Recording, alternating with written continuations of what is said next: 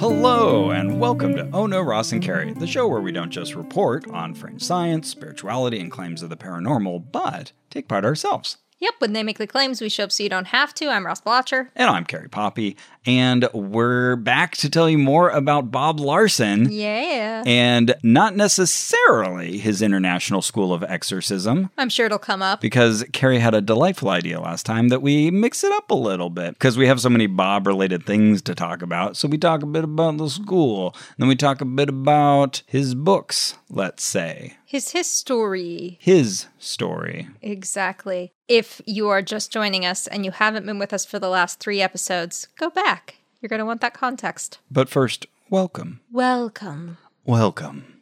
To Jurassic Park. You're right. There's only one way to finish that sentence.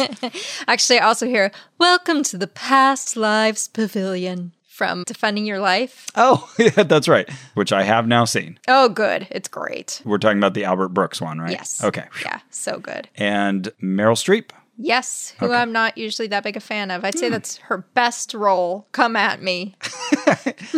Come at Sophie's Carrie Choice, on forget it. Twitter or directly by an email, but not on our website because then I'll also get it. I don't want to see it.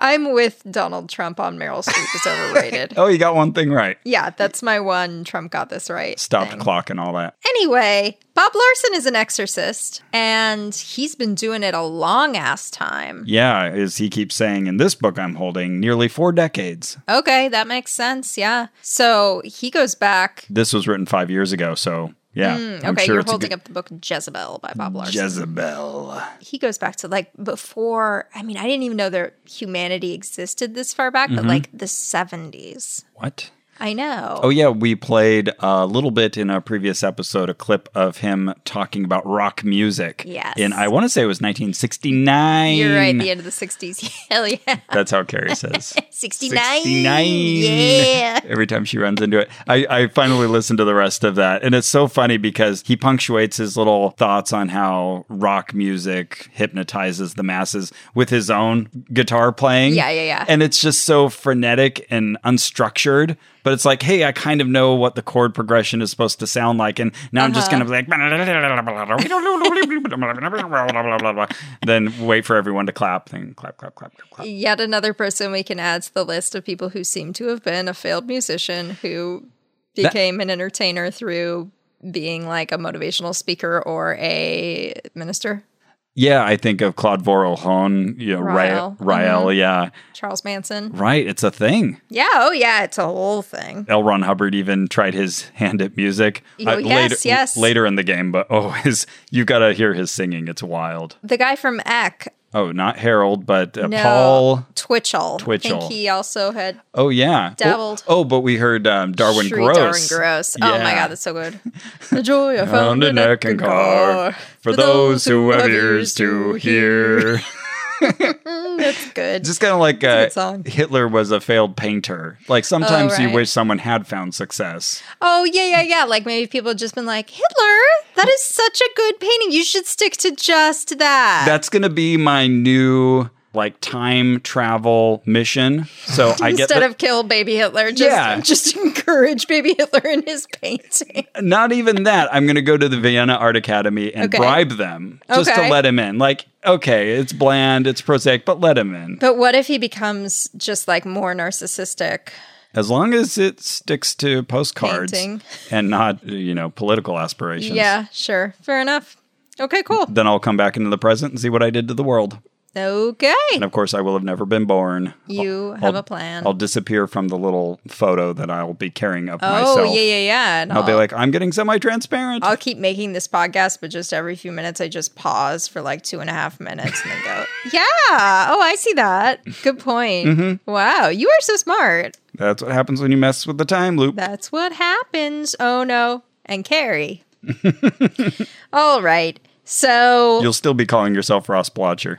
Oh, yeah, for sure. That's my name. so why wouldn't I? All right, what do you got? You got some Bob Larson books. Thank you for asking. Gracias por preguntar.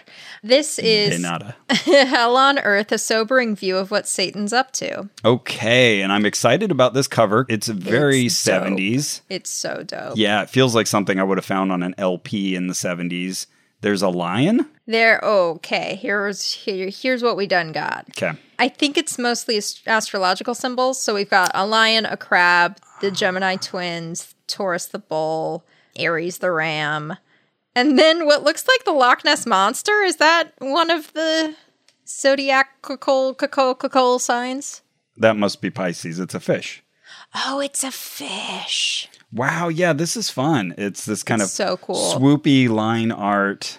Yeah, it's that drawing style from the 60s and 70s where it was like, we're on LSD and we need to show you a cartoon of it. Yeah, and it's primarily warm colors. Yeah, this is good artwork. We need to upload this. I'm going to take a picture. Okay, while Ross takes a picture, I will just give you a little hint at what's to come. After I tell you about Hell on Earth, you're going to tell me about the book you're reading, and then we're going to close out with Rock, practical help for those who listen to the words and don't like what they hear. So we will finish on the evils of rock and roll. Stay tuned, folks. Oh, yeah, that essentially sounds like a book version of the lecture he was giving. And I'm sure that's right. He's got his photo on the back of Hell on Earth, and already interesting. He's combing his hair over, so maybe he was extreme. Maybe he was starting to lose the thickness of hair at that point. Interesting. I think that was just the look. It's like a very square. I'm going down firmly on the side of it's covering for hair loss. Could very well be. I think he looks like my friend Kevin Porter from Good Christian Fun. Yeah, okay. There. But I sent a picture to Kevin Porter, and he didn't seem to appreciate the comparison. Interesting. I don't know. There are some people it's complimentary to be compared to, and others who I guess it's not. Yeah. Bob Larson looked all right as a youth. I mean, he looks fine now, too. Yeah. Well, you had this once, right, where you told someone he looked like William H. Macy, and he was not happy about it? Yeah, and he was so upset. And I would say that's a compliment. Thank you! But I thought so, too. And then you're in this awkward position of being like, well, I think he's attractive. I guess I think you're attractive, stranger. Yeah, it was the guy that I was renting a rental car from, so I don't want to be like, what I'm saying is, you're hot! And I got a car now. Let's go! Drew was with me, and afterward he was like, yeah, that's objectively not a compliment. Okay. I was like, really? So then I started running celebrities by him. Is this one okay? What about this one? I think all those people are attractive. Anyway, so the book, Hell on Earth, a sobering view of what Satan's up to. Are you sobered now? I am. I'm so sobered. That's a good-sized book. See, I know page count is important with Bob. I'm going to guess 232 pages. Okay. Let's see. I think you're a little over. 207. Okay. Yeah, so just full of gems. This is from 1974. That's the year my sister Jennifer was born. Oh, happy birthday, Jennifer. Thank you. What's her birthday? July 9th. Whoa, so close to me. Yeah. A fellow Cancer, the crab. Mm-hmm. I know that because I've heard of astrology, which is dealt with in this book. So, boy, there's so much good stuff in here, Ross. I've been trying not to text you about, like, what's in here. Yeah, but you have gotten me excited. Okay, There's good. something good in there. Yeah, there's a lot of good stuff. Okay, so first up, pretty near the beginning of this book, he says that in 1974, when he was writing this, we have now entered what I firmly believe to be the final generation before the return of Christ. Okay. How many, Bob? How many generations have there been? So I kept thinking about that. Okay, in 1974. Well, I just said my sister was born then. Right. And now she has two daughters who are in their late 20s. Yeah. So that seems already wrong. Suck it, Bob. He didn't give like an exact end times date. That always shoots you in the foot. Of course. Yeah, he declined to do that in my book as well. But I feel like you can only say you're in the last days for like, you can get away with it for like 20 years and then I'm like, you're done. Yeah. It was not the last days. But Sorry. It's kind of unfortunate when you put it in the name of your church, Latter-day Saints. Oh, true. That's true. He made the case that one of the predictions for when the latter days will come was fulfilled by the 6-Day War in 1967. Okay. Oh, this is fun. We'll have a little bit of mirroring in this book written 30 years later. Okay, he found new signs. Wait, 40 years later. New signs of the ends of the time? Mm-hmm. Okay. And then page 20, we have 5 rules for avoiding the occult. Do you want to hear the top 5 rules? I bet I've been breaking all of them. Yeah, okay, let's see. Actually, let me see which ones. We should write the opposite book, like the 5 ways to embrace the occult. We've only done 4 of the 5. Oh, okay. I think.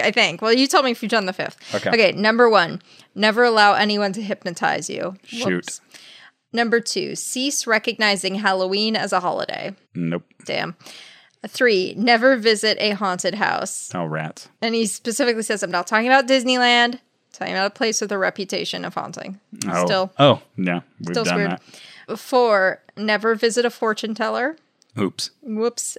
And 5, never engage in any form of levitation such as table lifting or other supposed transferring of mental powers into physical energy. I mean, I've tried. Oh, you tried to levitate a table? Sure. Who hasn't? Me? Okay. I don't think I've ever tried. Anyone who's watched Star Wars has tried moving things with their minds, but I have yet to see anyone actually do it. I guess transferring mental powers into physical energy, maybe dowsing rods would count as that. Sure. Maybe. Yeah. I'm sure he doesn't like dowsing rods. Well, all I know is if anybody can actually do that, there's $250,000 in it for you. You want to explain that? Yeah, the CFIIG, the Center for Inquiry Investigations Group, offers a $250,000 prize for proof of claims of the paranormal. Transferring mental energy into levitating objects counts. You'd count that, huh? We would. Interesting. Okay, so Ouija boards, what do you think? Good, bad, indifferent? I'm going to say Bob thinks they're bad. Oh, interesting. Like most of my family, they're still very worried about Ouija boards. Do they know you own one? Yeah. Oh, okay. And Kara wonders if she can put it up to make my mom uncomfortable.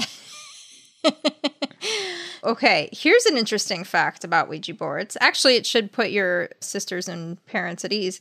A believer who is living in fellowship with Christ cannot get the planchette on a Ouija board to move. They can push it, but nothing's going to happen. It's just going to stick there. I wonder if Bob would still agree with that. Right? Because he has this whole thing about how Christians can be possessed. Mm-hmm. Okay. Yeah. I'm just curious. We need to add that to the list. Would Bob agree with that now? Yeah, I have a few things I want to ask him if I ever get to sit down with him, whether he still believes them, mostly from this book. So he explains why. In order for the counter to glide across the board, the one whose fingertips are placed upon it must take a metaphysical step of faith, surrendering himself to whatever he defines to be the unknown force of the board. He goes on, if you were to ask the Ouija board for the source of its power, it would spell out demons, devil, Lucifer, Beelzebub, Satan, or something equivalent. I have discovered this from having counseled with scores of people who have used the Ouija board and inquired from it as the source of its power. The answer has always been the same. Well, at least now we have a reliable way to test whether someone is saved. Oh, good point. Yeah. Yeah, it's like a witch test that actually works. Yeah. Oh, great. This is really useful. Yeah. Or it's the ideomotor effect. Take a pick. Interesting. If you have one, you should burn it or break it, but you should know that you may find that you can't get the Ouija board to burn until you have renounced it in the name of Jesus. Oh, don't just like burn it and then you're like, oh shoot, now I can't renounce it. It's gone. No, like it won't burn. You'll find that it's just impervious to the flames. That is also eminently testable. I know, right? Huh. There's a lot of these where Bob. I'm like, oh, you must have been sincere because this would be so easy to test. Did you think this out? Yeah. Before you said it.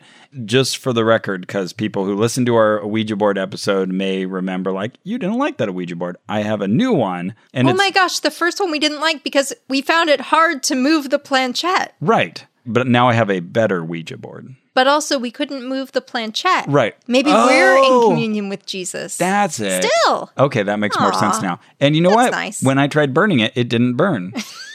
Okay, this okay, well, explains now a lot. that makes sense. Oh, yeah, then he just drops I have several close acquaintances who are former Satanists and witchcraft initiates. That's how he's got this information. I'm like, okay, some of those people must be public. Name even one. Right. Just one source. We mentioned briefly in a recent episode Mike Warnke, who was this guy who pretended to have been very high up in the ranks of Satanism and told all these stories. And of course, then it was exposed later as completely made up. By a Christian magazine. Yeah, good job, Cornerstone. Yeah. So yeah, I'm highly suspicious of his sources. Totally. As he's telling about the evils of the Ouija board, he tells the story of this one man who he calls Mr. Smith, using a pseudonym, who was cheating on his wife, had a mistress named Jean, and he and Jean get very involved in the Ouija board, and as you might expect, their life falls apart. And here's one example of how the Ouija board just fucks them. Okay.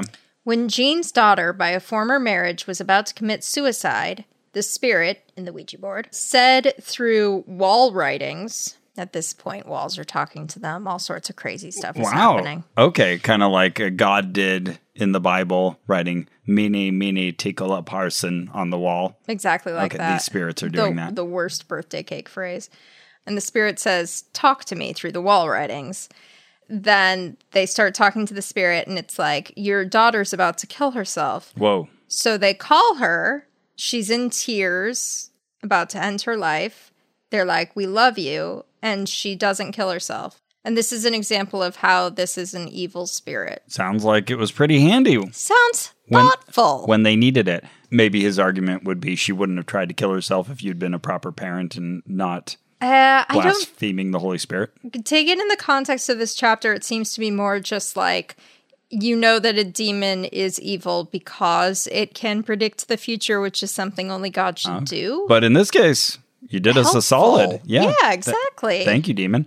And automatic writing on the wall also qualifies as a paranormal claim. Okay. $250,000. Don't just write on the wall, though, guys. Oh, yeah, and then the spirit also, at one point, tells them to read the Bible.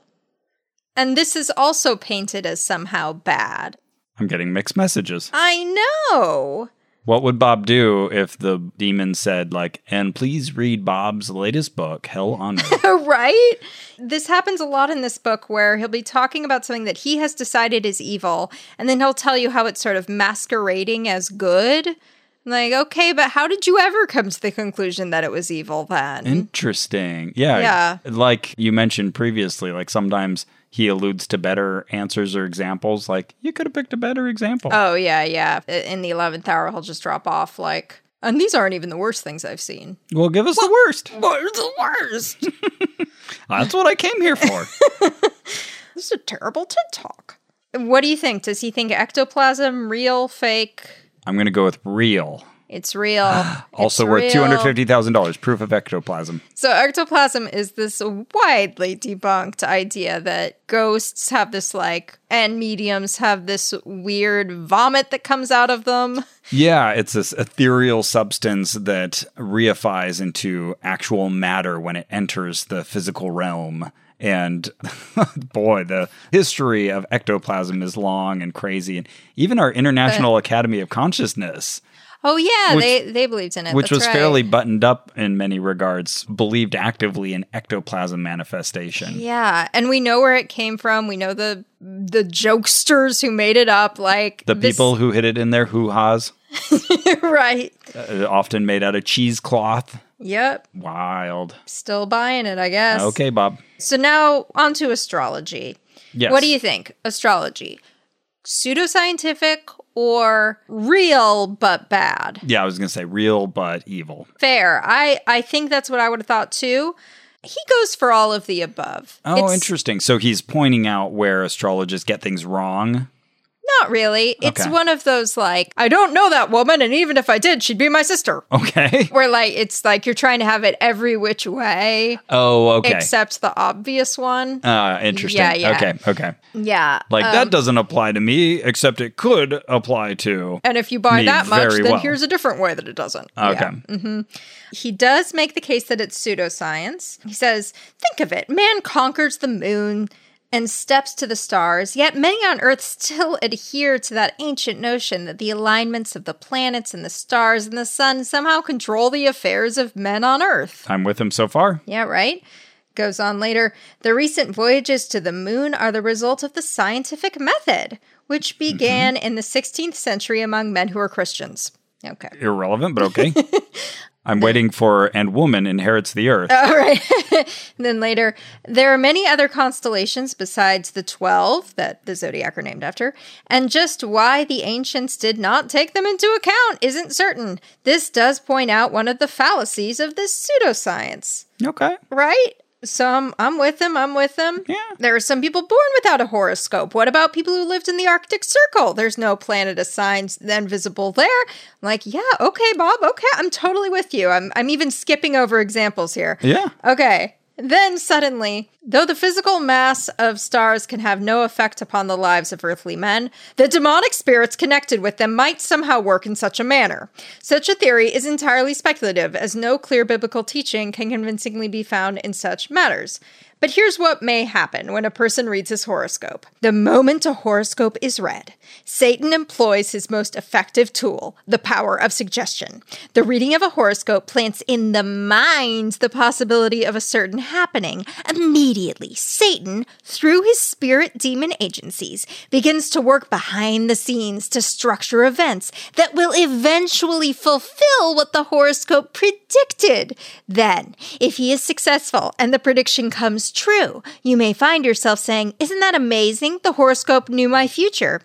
No, my friend, the horoscope did not know the future. Satan only committed himself to a certain prediction and then by the power of suggestion sought to have that prediction fulfilled so that you would think it was actually the foreknowledge of the horoscope when all along it was only the progressive influence of Satan upon your life. My, what a fervid mind.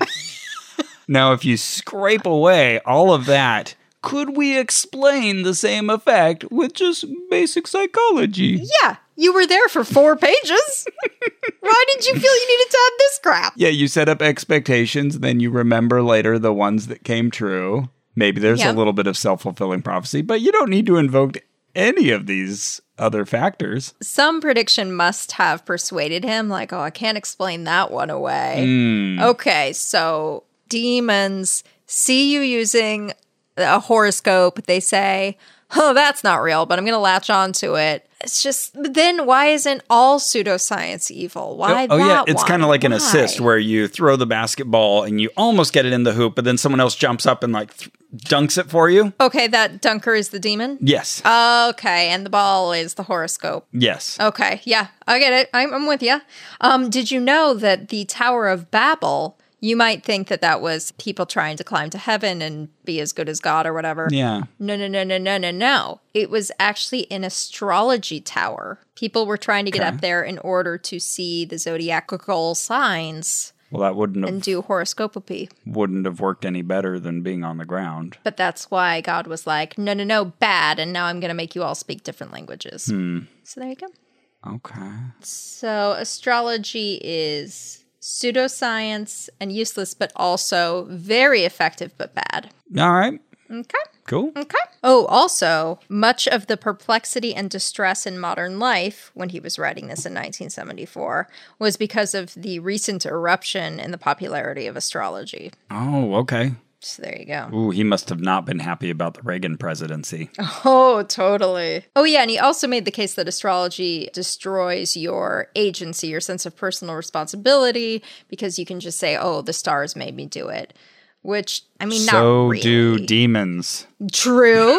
That's true. Even more so. I was thinking even God, like, if you believe, like, whatever his will is will come true, that seems like the ultimate out. Yeah, any invisible force affecting the affairs of men and women and people who do not identify as men or women would fit that bill. So pick your poison, Bob. Yeah. I mean, and I think the response would probably be like, well, these just like influence you. They don't have total control. Nor do horoscopes. Right, exactly. No. Like Right. if you're going to give it to one, you Whatever, have to give it to Bob. the other. Anyway, let's talk about being gay. Yes. What do you think? Is he for it? Against it? for it. I bet he loves being gay. 1974, and it's Bob Larson. Oh, okay. Maybe not so much. Yeah. Oh, no. So against it. Such a huge homophobe. Oh, Bob. Oh, my goodness. At least he's gotten a little more politically savvy in his later years. He now knows where he can get in quick trouble. I mean, he'll still, it's not like he lays down any olive branches to the queer community these days. But yeah, I think he wouldn't be quite as bold as he is here. You know what? I will say he really earns the title homophobe. Like, he seems scared. Wow, okay. Seems intimidated by gay people. Huh. But one of my favorite parts is that he claims that, and this is a bit of a rhetorical flourish, but nevertheless, with the unisexual fashions in full swing and women now wearing man-tailored jackets and fly front trousers, it was only a matter of time before fingernail polish, lipstick, and makeup would become part of a male performer's wardrobe. Today, you don't know whether a rock entertainer is going to walk out on stage with a guitar or a purse. I bet he loved Freddie Mercury. Oh boy. Rock groups that used to pass around a joint before their performance now pass around the Max Factor. Oh, the makeup? Like a stick of lipstick. So you'd rather they smoke marijuana? I know! Doesn't that seem like progress? I just love fly front trousers. That's amazing. Oh, Bob. I would just love to go to a concert and like an all-cis male band, and they all just take out lipstick. Hang on. Apply their lipstick and then pass it around. Ugh. Is that L'Oreal? I need the Max Factor. Yeah. Oh, it'd be wonderful. Okay, then there's a bunch of stuff about how much he hates rock and roll, but I'll save that for the other book. When he really can focus on the issue. Right, exactly. Let's see. He claims there's no genetic basis for a proclivity towards same-sex attraction. Because he's a real expert on that. Yeah, and says that twin studies disprove that, which is the opposite of the case. Yeah. Yep. If you have an identical twin and they are gay, you are much more likely to be gay. Oh, he says that if you have a gay experience in high school or college, but otherwise identify as straight, you may completely erase the memory. And not just because of ordinary forgetting. You may erase it, and then it's just lodged in your subconscious. And of course, you're going to need Bob at that point. Oh, okay. I thought maybe he was encouraging you to lose that memory and move on with your life. Or he's saying you might have repressed it and I can help you resurface it and then deal with it? You know, he doesn't go as far as like, here's what I would do to help you. Okay. But he does say, if that happens and you've sublimated the memory or erased it, you'll probably get involved in pornography or what he calls personal experimentation.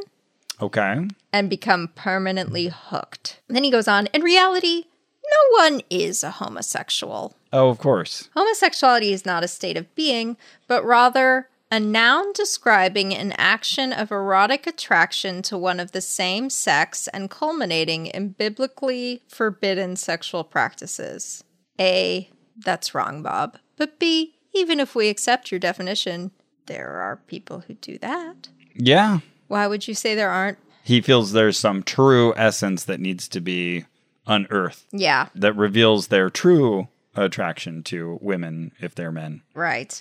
And I'm guessing he's just picturing men this whole time. Yes, there is like a brief nod to like he actually says, we usually mean men and men, but there are also lesbians, FYI. But it's more forgivable if they play around. Oh, right. It's adorable. So then, I mean, I'm not going to subject you to endless homophobia, but... I just like that as you read all this, I get to look at his little half grin on the back of the book. Yeah, it says if you're gay, you have to, like, hate your life. That's how you can change. Literally, for the homosexual who detests his life and desires to be free, that's who there's hope for. It's unforgivable. Maybe they're only upset about their life because of all the pressure from people like you. But great news, he goes on, page 91. Oh, good. That it is a terrible prejudice to slander gay people. Yeah, correct. Agree. But maybe you shouldn't have done it for like 15 pages before we got here. Yeah. But in a stunning act of leadership, he says, I myself have felt convicted about using terms such as fag and queer. Oh, good. Wow, Bob! Although I'm fine with queer, but... At the time. Yeah, well, my goodness, what an example. Okay. You are familiar, of course, with the story of Lot. Yes. Okay, so Lot was the nephew of Abraham. He lived in the famous, Sodom and Gomorrah. And so some angels come to visit, and all of the people in town want to have sex with them. And so he says, no, have sex with my daughters instead. They're virgins. And he throws them out to the crowd. And so that's not enough. God wants to destroy the city because he's like, how dare you? That was awful. And so then they have to flee. And as they're leaving, they're instructed, do not look back. Don't show any remorse for leaving this God-forsaken place as God destroys them. But Lot's wife looks back and she gets turned into a pillar of salt. Then Lot escapes with his family, lives elsewhere. His daughters sleep with him. Really good summary. Those are all the relevant and interesting parts of Lot's life. Totally. So what Ross just described is exactly right. If you haven't heard the story before, might be thinking, I didn't follow that. I don't know what the lesson of that story would be. Yes. A, you actually did follow it, believe it or not. And B, the lesson is usually taken to be gay bad and not don't offer up your daughters to be raped by an angry mob or your male angel guests. The Bible, and especially the Old Testament, is just a series of stories that make you go, what am I supposed to take from this? And then a pastor's like, I know exactly what you're supposed to take from it. Don't worry, I've struggled with this for 14 years. I'm going to give you my take. I found a way to be okay with it. So, okay, here's Bob's way to be take. Okay with it. Yeah, it got it. Yeah. So here's his little summary.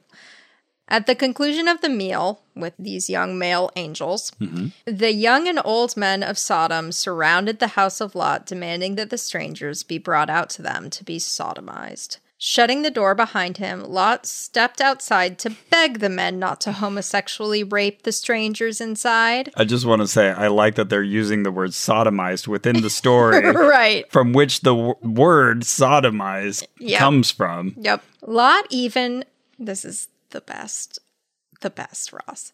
Lot even went beyond the boundaries of hospitality to offer the prostitution of his 2 virgin daughters to placate the men of Sodom. That's one way to put it. I agree. That is beyond the boundaries of hospitality. Offering your kids up to be raped. At least he said prostitute, but still a soft pedal. Why do you say at least, yeah? Well, it's showing a little bit of condemnation of the offer. Sure. He's offering to prostitute his daughters. Yes. Yeah, there's a little bad. bit of, thumbs down on that. That's true.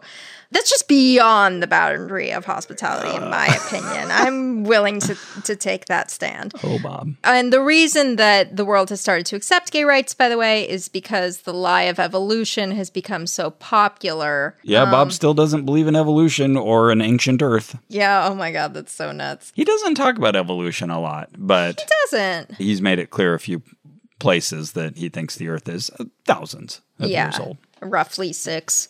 Because... the theory of evolution makes you think, then sexuality was evolved. And if it was evolved, then, it comes in fits and starts. And of course, there are different variations and so on and so forth. And that might make you think gay okay. But what this really proves is evolution's wrong. So there you go. Why are there so many animals that express homosexuality? Why are there still monkeys? Why are there so many songs about rainbows? There's really just the one. Yeah, there's not that many songs about rainbows. There's 2 now that you're singing this one, Kermit. I reject your premise, Kermit. Get out of here. It is a lovely song, though. As much as I disagree with it on a content basis, I have to admit. Why it's a lovely there song. One pretty song about rainbows? There, see? And what is Judy Garland up to these days? By then she might have been dead. Anyway, gays need an exorcism, and one gay, look, I'm starting to talk like Bob does, one gay, who needed an exorcism from Bob, needed an exorcism for being gay, but then it's just like dropped as a detail that he also kept raping everybody in sight, But that's just like to flesh out the story. Right. That's not the worst thing. It's just that you put it in the wrong hole. Right. Exactly. It's just so stupid. That's interesting. For all the exorcisms I've seen Bob perform, I don't know if I've seen him directly address anybody who claims that. Yeah. Who shares that as what they need to have exorcised. Yeah, I feel like I saw it once, but I might now be inventing it. Yeah, now I'm having a vague recollection, but it wasn't one I witnessed. Anyways. Okay. Wouldn't be surprised, though, because that culture certainly... But I'm sure there's clever ways to, like, kind of tangentially refer to it at a distance. Yeah, probably. It's just say, like, I struggle with sexual unclean sin. thoughts. Yeah. So, oh boy, now we get into some real good stories. Woohoo! So, chapter 5 is called Rockashawn. Does that remind you of anything? That sounds a little bit like Radishay, the demon. Exactly. So this is about a demon named Rockashawn. Rockashawn! I thought the same thing. I like it already. Oh, related. And it starts with a rock. So this is a story about a man he refers to as Pete. He acknowledges that that's a pseudonym. And Pete's descent into Satanism. And I have written out the steps that it takes for him to get to becoming the leader of a satanic cult. Pete and Repeat were cast into Satanism. Pete got exorcised. Who was left? I'm so sorry about my friend, everyone. Okay, so... Ignore me. Continue. So first, Pete tries yoga. That leads him to aura readings. Oh, that was your second mistake. Makes a big jump from aura readings to seances. This is just like a list of our episodes. Totally. So we've got yoga, aura readings, seances. From seances, he backs it up a little bit and tries the Ouija board. Oh. Next, he builds a Buddhist shrine. He builds a Buddhist shrine. Yeah. All right, I'm just going to accept that. Then he begins to meditate and to record the ambient sounds around him while he meditates. Then he ends up getting like what we would call EVPs. Oh, that's new. The sounds of ghosts. Yeah. Then he begins to astral travel. Then, Ross, this is where it really gets bad. He starts redecorating his room with UV posters. That's not where I saw that going. I know. This is so like jerking back and forth. At this point, I was looking for episode suggestions. I really feel like he was writing this. He would come up with an idea and he was just too lazy to like go back in and put it in the point of the story when it made sense. Ross and Carrie decorate their houses with UV posters. I mean, I will say this. Those are ugly. Glow-in-the-dark edition. So I like glow-in-the-dark. I like glow-in-the-dark stars and stuff, but those UV posters that are like black velvet with the, that's what I pictured. Okay, I could go with that. I found in high school a glue that was glow-in-the-dark, and I would decorate various things on my wall. Oh, sure. And glow-in-the-dark paint. Yeah. And then at night, Oh, yeah, that's cool. Get an extra show. Yeah, you get that. Allowed. Thank you, Miss Poppy. Okay, so he's already astral traveled, done seances in the Ouija board. UV posters. Got the posters. Now he gets into, of all things, incense. Which is bad. Bob makes it very clear. Incense, bad. I mean, growing up, I thought incense was bad. Oh, it smells so good. Then, of course, tarot cards.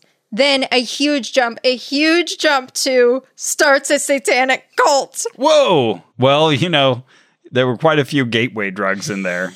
Incense will do it to you every time. So, you know what? That was more of a glide path than, say, one you would find in a chick track. Oh, fair enough. Normally, you'd go straight from, like, marijuana to starting a satanic cult. Touché. But next, it gets really bad. So he has the satanic cult. People are coming to it. It's growing in size. And suddenly, he gets into gay stuff. Oh, no. People are kissing at the cult. Yeah, is this story giving us, like, an ordinal list of Bob's hang-ups? It feels that way. Like, X is a little worse than Y is a little worse than Z. Oops, I started at the end of the alphabet. You're right. You get my drift. But then he remembers, like, I should have put, like, some UV posters in there somewhere. Oh, I'll just put it in where I am. Where does that fit? Right. Is that really worse than astral travel and seances? Yeah. You know what? This is before the word processor, so I'm on a typewriter. I'm just going to put it right here. Touché. That's probably part of the deal here. Did you find any typographical errors in the book? I found a couple in Jezebel. Oh, good question. I don't think I did. Oh, okay. Yeah, good job, Bob. Well done, typewriter Bob. So the reason that Bob knows knows Pete's story is that he met Pete at an event that Bob held that was a mass record-breaking event. And by that, I mean you broke your records there. That was where my mind first went. Oh, okay. Yep. You'd bring your rock and roll records and break them. Who holds the world record? Who broke Record-breaking. I kind of want to own that now. Oh, man. We should try to get the Guinness As for destructive and pointless as it is, I'm now true. jealous of whoever holds the record-breaking record for breaking records. You sound kind of like a broken record when you say that. How much records would a record breaker wreck if a record breaker could break records? We should hold a record-breaking event. But when you said that, COVID's over. But when you said that, I first had a mental image of Bob holding up a record that he's about to, dash upon the ground. Yeah, well, that's what it was. And so Pete comes up to him and tells him this whole story. First I got into yoga, and then it was aura readings, and then seances, and then Ouija boards, and then the Buddhist shrine, and then, of course, the meditation, and then, of course, the astral traveling, and then, the UV It's posters. funny because I see Bob listening to that story and just kind of looking irritated, like, all right, get to the point. But then thinking, I'm going to use this in my book. This is copy. Yeah. Totally. I picture Bob making this all up, but Yes, your that's way is the way it would more really likely. happen. Yeah, if it were real. So Pete ends up leading this cult. So I'm going to make this much shorter than Bob made it. This is the story, but truncated. Okay. Out of all this, the organization of a cult finally formed. The group began meeting regularly for psychic exploration, and a high council was formed with Pete designated as the high priest. Only 19 years of age, yet here he was, the Satanist leader for a sizable cult in one of America's largest cities. Which one, Bob? One of them. Next, the cultists joined hands and danced and chanted around their new initiate. From a rock album by Vanilla Fudge, a song entitled Season of the Witch was chosen for the musical liturgy. Around and around they danced, chanting to the room and to the air around the room, God of fear, lust, light, and pain, Rakashan, come forth. Ooh. Suddenly everyone stopped and looked at the initiate in the circle. His eyes were wildly dilated, and his flesh began to crawl up and down his body as if every organ inside were being torn into pieces. So is Pete telling you all this? He comes up at the end and he just tells you this whole story? Okay. Pete looked at the young man before the altar and screamed, "Who are you?" The eyes of the young man stared back with a hellish gaze. "Who are you?" Pete cried in desperation. From within the initiate's body came the reply, "Who did you summon?" "You know who I called," Pete answered, somewhat terrified. "Tell me, who are you?" "I am third only to Satan, Rakashan. I have come that you might learn," the voice solemnized. Then we learned that they had summoned other spirits and sent them away, but we don't hear about those spirits. Also, you can't be third only to Satan. You can be second only to Satan. Who's number 2? You can't be third? Because Satan would be what, 1 and 2? Third only to... Oh, yeah, good point. Yeah. I just assumed there was an unnamed second. I think there is, but then it's not only. You're right. This is probably not the most important detail that's amiss in this. You make a good point. There's a reason we don't normally hear the phrase that way. Yep. Now I'm curious about Vanilla Fudge Season of the Witch. I love that he had to type the name Vanilla Fudge. You want to hear it? Oh, sure, yeah.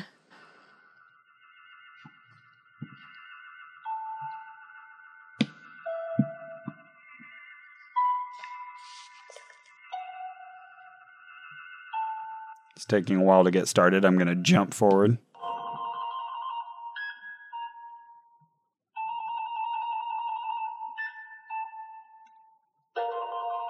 All right, let's jump forward another minute. Okay, here we go. Trippy, man.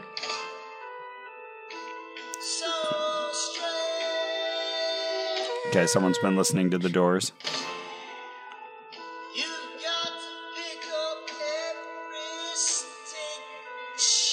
Stitch. Oh, shit. I jump forward again.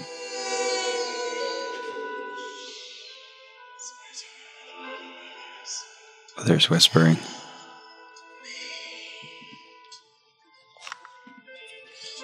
All right, well, there you go. Okay, yeah, intentionally creepy. Yeah.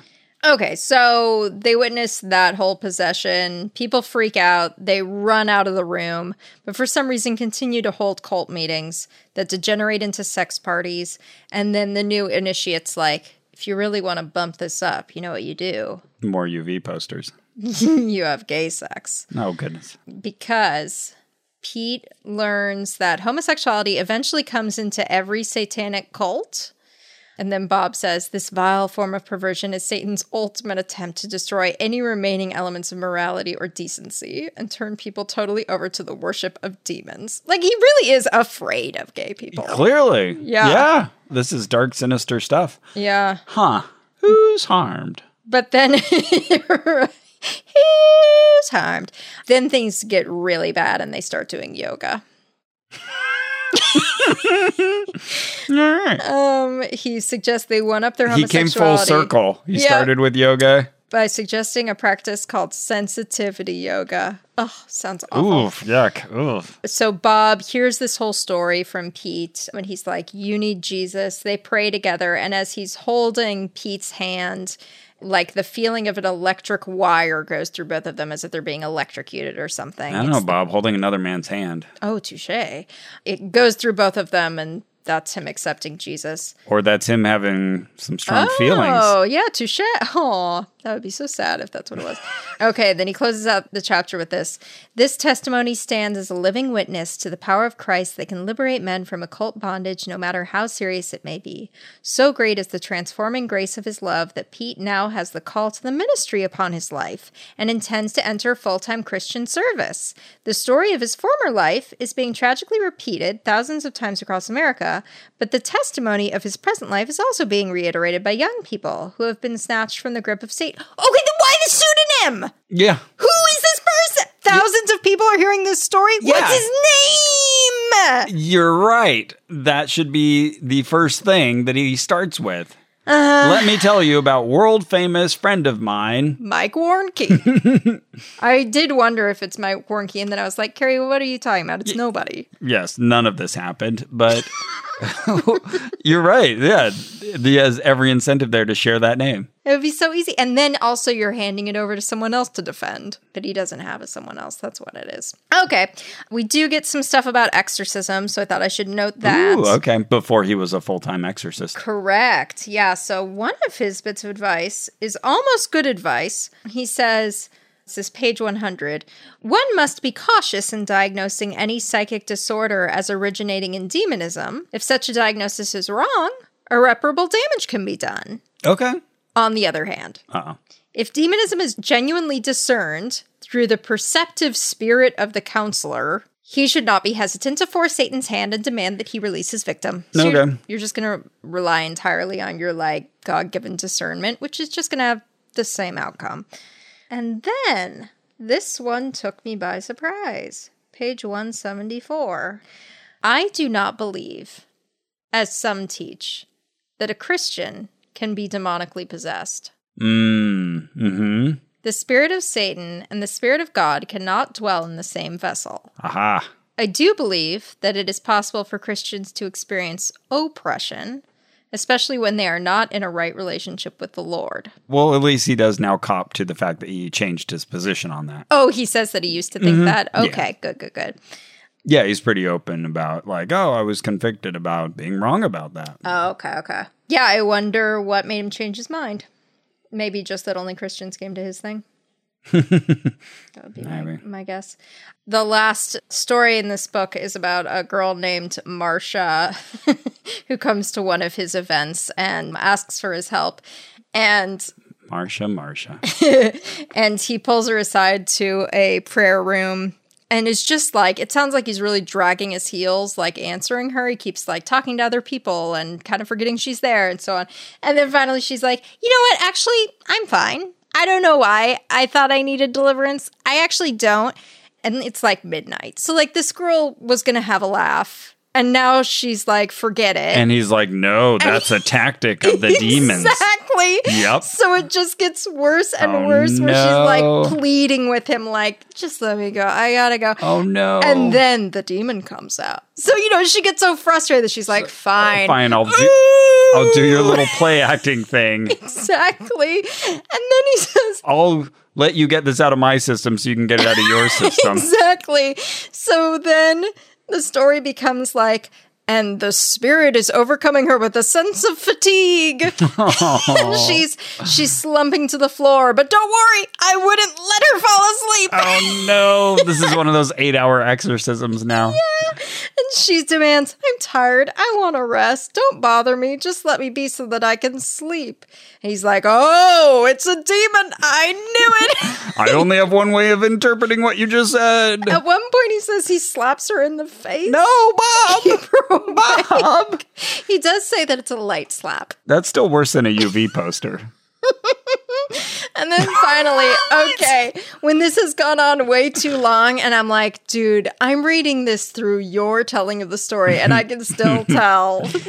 Even with you trying to paint yourself in the best light. You are clearly the villain in this story. But finally, as he's just like trying to get her to like name the demon, finally she says, my God, it was only a baby. Its body was still warm. I saw it move. I know it was alive. My God, it was only a baby. And he's like, what do you mean? What'd you do with the baby?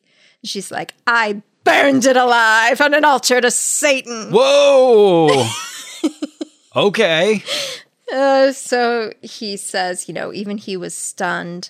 My wife and the pastor who was also in the room stare at each other. He doesn't call 911, which seems to be probably the right thing to do. And then... Oh, you mean if she had actually done that? Yeah, like she's killing babies, it seems like maybe get law enforcement involved. Okay, yeah. I think this is the same story, but I might be conflating two stories. But I believe she's saying all this in a British accent. He then is like, and one of the ways that I knew that this couldn't just be this girl acting it out is that her British accent was fucking perfect, you guys. It was so spot on, and she wasn't from England. and neither are you. And my wife, no, but then he explains, and my wife is Canadian. Irrelevant. I don't know why that matters. But anyway, I love the thought that, like, demons have British accents and the Canadians can spot them. Okay. But Ross... Was his wife there? Yeah, his wife is there. And she's also like, yeah, wow, that's a really good British accent. All right. It's like, see, there you go. You know what? Now the whole book is cast in a different light for me. Exactly. But I did learn what one of the most dangerous things you can do to accidentally invoke demons is, and it's something that unfortunately we have done. Do you want to guess what it is? No. I'm running through so many things that we've done. I can give you hints. We've done so many weird things. Okay, give me a hint. Okay, it's described as an impossible physical feat that's actually an exhibition of heathen satanic power. Dowsing? Mm-mm. It's even worse if you do it repeatedly. It symbolizes Satan's relationship to fire. Firewalking? Firewalking. Oh. And the worst is the people who do it multiple times. Oh, shit. Carrie's looking at me. Ross walked across those flames 7 times. I feel like I need to be ready if Bob ever does give me an exorcism, like just to list off all the things that we've done. Yeah. Because, oh my goodness, could he write a book about it? Oh my God, yes. He would be delighted, though. It'd be another feather in his cap. Yeah, when he talks to Satanists and stuff, he doesn't seem alarmed at all. He seems gleeful to me. Yeah, he's like, oh, good material. Yeah, exactly. Tell stories about this. Wow. So that's the gist of Hell on Earth. There's more, but... Good read. You're going to have to go buy it. Yeah. Well, thank you. That's fun. Oh, you're welcome. But Carrie, Yes. now that we've talked about Hell on Earth, I'd like to tell you about something more sublime. Ooh, okay. And in fact, it's called Best Fiends. Oh, I've heard about this. This is a must-play game. Yes, that's right. Now, I know fiends sounds like demons, but these fiends, they're really the best. They're friendly. They're cute. They're bugs. You can upgrade them. Oh, excellent. They're colorful. There's like different categories. There's a bunch of purple ones you can collect. Look at all my best fiends that are purple. Oh, wow. But I also have best fiends that are red. Oh, wow. Wow. And green and blue and we yellow. go. There's Whoa. all kinds of best fiends. It's a game that you play on your phone. Mm-hmm. Okay, I'm following. It's a free download. Mm-hmm. It's available on the App Store, Google Play, and it's full of puzzles. Every level has a puzzle to it, and you got to solve it using your fiends to help you clear items and win prizes. I got to say, I'm pretty hooked on it. You play that a lot. I am currently on level 1,502. I love nonsense levels. Not that that's nonsense. That sounds very reputable. Check this out. They've recently, in recent levels I've been playing, they added owls. Owl. Yeah, so now, let's see. Those owls you can see, kind of frozen in little blobs there. Oh, So yeah. First, I got to free them out of the Console. blob, but then I've got to clear spaces next to them twice in a row, and then that will clear the owl. And his eyes get really big, and then he poofs out of existence, or he flies off somewhere. Cool. Yeah, fun stuff. That sounds like a real must-play, Ross. Yeah, absolutely. There's seasonal overlays and new missions to play. There's all kinds of things to keep you occupied. Genuine question. There's some games that are really for I want something engaging but also solitary. And then there are ones that are more like, I just need a break. And this is like a good sort of escape. Would you put it in one category or the other? Yeah, for me, I'd call it like a break. It's still engaging my brain because of the puzzle solving, but it's something I can do while I watch a movie. Oh, okay. Yeah. Or listen to an audiobook or a podcast. Right. Nice. Okay, cool. Just in case anybody listening happens to like podcasts. I doubt it. With over 100 million downloads, this 5-star rated mobile puzzle game is a must-play, or so I hear. And so you keep saying. And with over 5,000 levels and counting, Ross will be busy for a long time. And once you download Best Fiends, boredom won't stand a chance. Wow, sounds like a must-play. So download Best Fiends free today on the Apple App Store or Google Play. That's friends without the R, Best Fiends. It's a must-play! But now that we've talked about ways to keep ourselves entertained, Carrie, do you got any shoe recommendations for me? Clip, clop, clip, clop, clip, clop. Oh, sorry, Ross, I was in the other room. What are these nice new shoes you're wearing? Thank you for asking. Gracias por preguntar.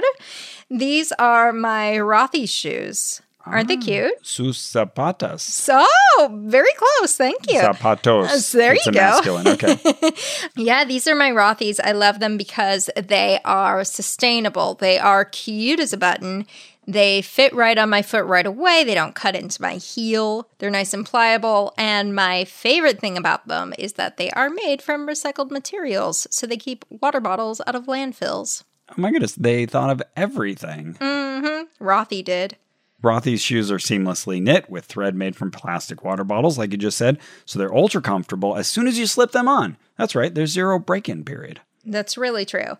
And there's another major bonus. They are fully machine washable, which is really nice. Yeah. Every time they need a refresh, you just toss them in your washing machine. That's true. You can't great. do that with all shoes. No, you cannot. From start to finish, Rothy's prioritizes sustainability in manufacturing every step of the way. Step, clip, clop. Check out all the amazing shoes and bags available right now at rothys.com/oh no. That's rothys.com, rothys.com/oh no. All right, so now, Carrie, I'm excited to tell you about Jezebel. Oh no, the big old slut. Yeah, so we all know the word Jezebel. I think you've probably heard it even if you don't know about the Bible. Mm-hmm. And it kind of holds this place in our collective psyche as the wayward woman, the woman of ill repute. Yeah, and usually with a sexual veneer. So I picked this book up when we were at our International School of Exorcism conference. Yes. Bob's got so many books, but this one, grabs you. It's got a big red cover. What is that? It looks like it's supposed to be maybe hot embers, something you'd walk on. Yeah, no, don't do that. Yeah, it's like, I think that's hell. Okay. Maybe like salt crystals. Yeah, I was just thinking light, it's kind of like the salt cave we went to. Light is shining through. Yeah, it's demonic looking.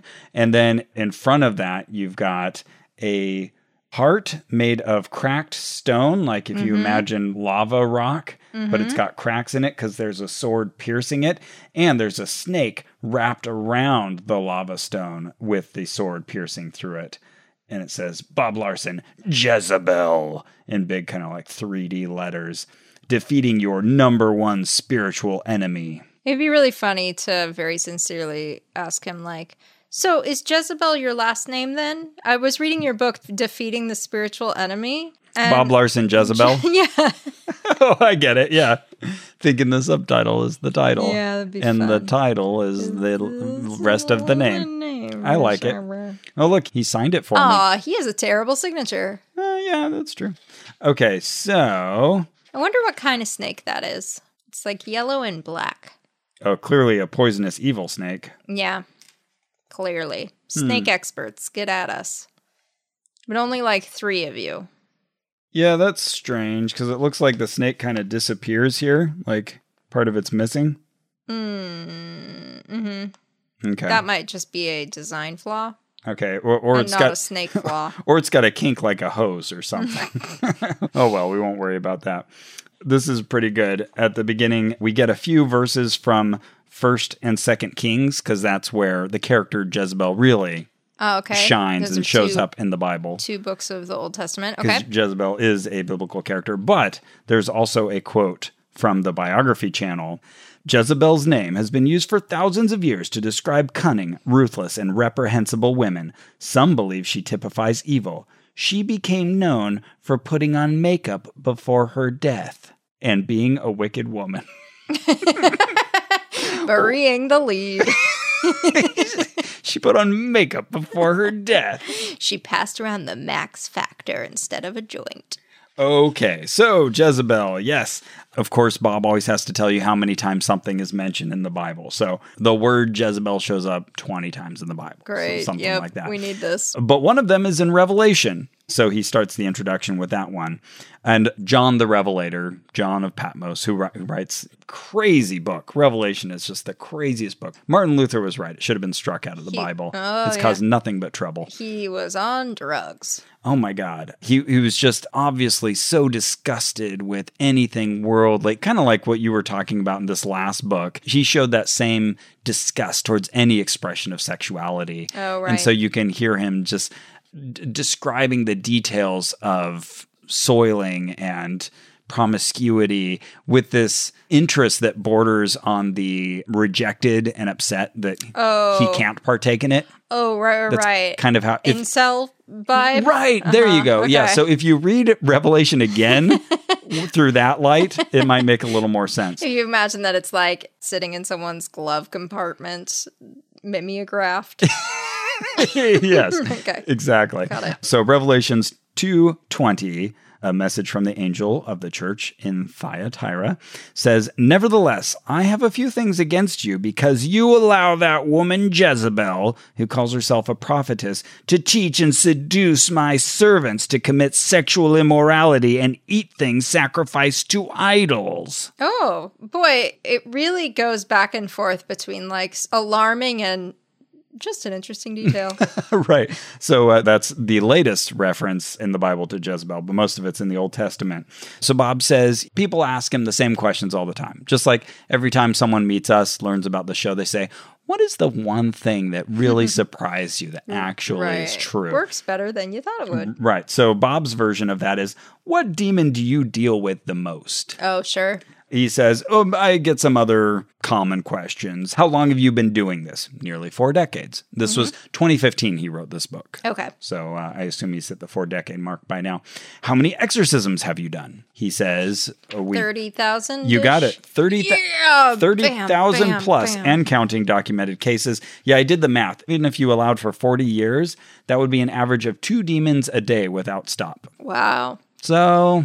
But he casts like 5 or 6 out of some people, so. Right. So, yeah, I wonder, does that get counted as multiple exorcisms? Exactly. And he exorcises the same people multiple times. Mm-hmm. The answer to that Adding first... the resume. Mm-hmm, exactly. Which we know Bob is really good at doing. Mm-hmm. If you want someone to write your resume, you want Bob on your side. He'll make it sound great. What you really want is L. Ron Hubbard, but. Fair. Or George King.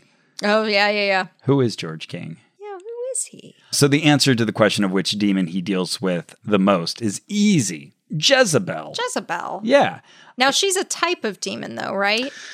Okay. Okay, here we're getting into Yeah, it. okay. Yeah. Rubbing my palms. Here we go. So this is weird, and I don't think he sufficiently describes this phenomenon because he meets Jezebel all the time. Most common demon he encounters it in men and women. But he keeps casting Jezebel to the pit where Jezebel's presumably got to stay. But then Jezebel shows right up again.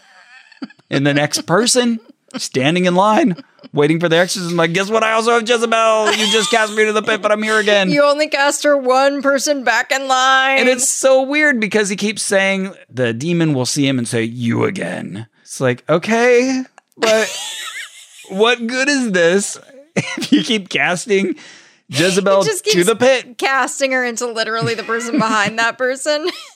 I cast thee into Dave. Dave comes up. Well, fuck. Which is funny because this comes up at one point in the book where Jezebel requests, like, oh, just put me into some other person at least. And he's like, no, you go to the pit. And then, the next person he meets got Jezebel. So whatever. Actually, I did hear him sort of deal with this in an interview. He said some demons go to hell forever. We know that from the Bible. Okay. But he knows that others return, and he knows that because Jezebel's always coming back. All right, there you go. Unsinkable rubber duck. Logic. And yet, like he says elsewhere, like in our coursework, that the demons have to abide by their word as he makes them repeat these things like, I go to the pit. Right. And like that they... For a snack. Yeah. I go to the pit like Jesus died temporarily. It's the mosh pit. Be right back. So I'm never sure, is this a clone copy? Obviously, many, many people all have Jezebel at the same time. So does Jezebel do double, triple, quadruple? I've definitely heard him say that Jezebel is a type of demon. It's like a collection of demons. Yeah. So I feel like he just hasn't sufficiently described how many angels can dance on the head of this pin for me. But it's something like that. Okay. So most people, when they hear Jezebel, they think of images of seduction and cleavage and come hither glances and sexual fascination. And yeah, sure, that's Jezebel. But it's also missing the point. Jezebel is so much more. Interestingly, Jezebel is a sophisticated, cunning, and above all, religious demon. So it doesn't just express itself in sexuality. Certainly, yes, that is part of its province. But also, it has to do with hyper-religiosity. Oh. Yeah. Like legalism kind of thing? Okay. Yeah. So we'll see a bit of that. Trying to save thyself with works instead of faith. Oh, here we go. 22 times Jezebel is mentioned in the Bible. All but one in 1st and 2nd Kings, and we visited the other. This was an interesting statement. There are certain archetypes of evil that resonate with humanity from other ages. Herod, Nero, Attila, closer to our age, Hitler, Stalin, Pol Pot, but none compares to the dynamic duo of Jezebel and her marital accomplice Ahab. Whoa. Bold statement. Yeah. I don't know if I'd back that up based just on body counts, but okay. Oh, wait, yeah, worse than Hitler? Right. Oh, yeah. There weren't that many people in that whole region. Yeah, don't even... What you doing, Bob? Don't compare. It's never worth it to compare to Hitler. It's rarely worth it to compare to Hitler. It just makes you stop and forget what the other person's saying because you're going, Hitler? Wow, okay, big swing. Right. Yeah. Okay, so this is an interesting point. Angels are always male. They appear in the Bible as male. Okay. Even though they don't fit onto our definitions of sexuality. Okay. They're not necessarily sexual, but they are male. Almost acknowledging the fluidity of gender. Therefore, it can be assumed that the demonic manifestation of Jezebel, a male demon, may, for the purposes of evil, appear in feminine form. Okay. So Bob kind of lets us know, all right, we're going to be referring to Jezebel as she and her, but just know... I've noted that this could seem inconsistent, so I'm just letting you know it's not. Right. Well, and also it's an interesting theological point that even these spirits that appear and are known as female figures are actually males. Yeah. Presenting as female. Huh. And you're right. That says something interesting about Bob's view of human sexuality. Yeah. So female pronouns will be employed as a literary device referencing the female activity and intent of Jezebel as a fallen angel. Yeah, that's interesting that he wouldn't be like, maybe this just comes from the people I'm giving exorcisms to not knowing their Bible super well, and so they're saying she. Mm-hmm. No, that can't be it. This is obviously a real demon. Yeah. So it must be a boy presenting as a girl. Yep. Yeah. That's how that works. Fits into the chronology of how Eve was created after Adam and the angels had already been created. So up to Eve, after she was created from a rib, before that point, everything was masculine. Okay, sure. Sure. So he starts talking about a few of the people. There's stories throughout of interventions he's had, deliverances of people with Jezebel. So he talks about this one woman that he was exorcising, and all of them just feel like bad improv.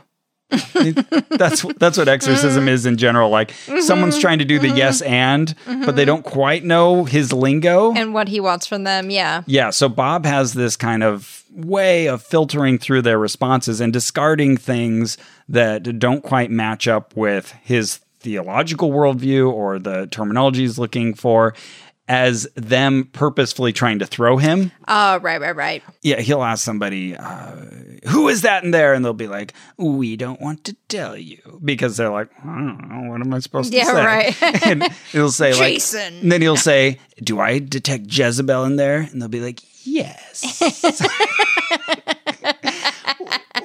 We've had her for many years. Objection, leading the witness.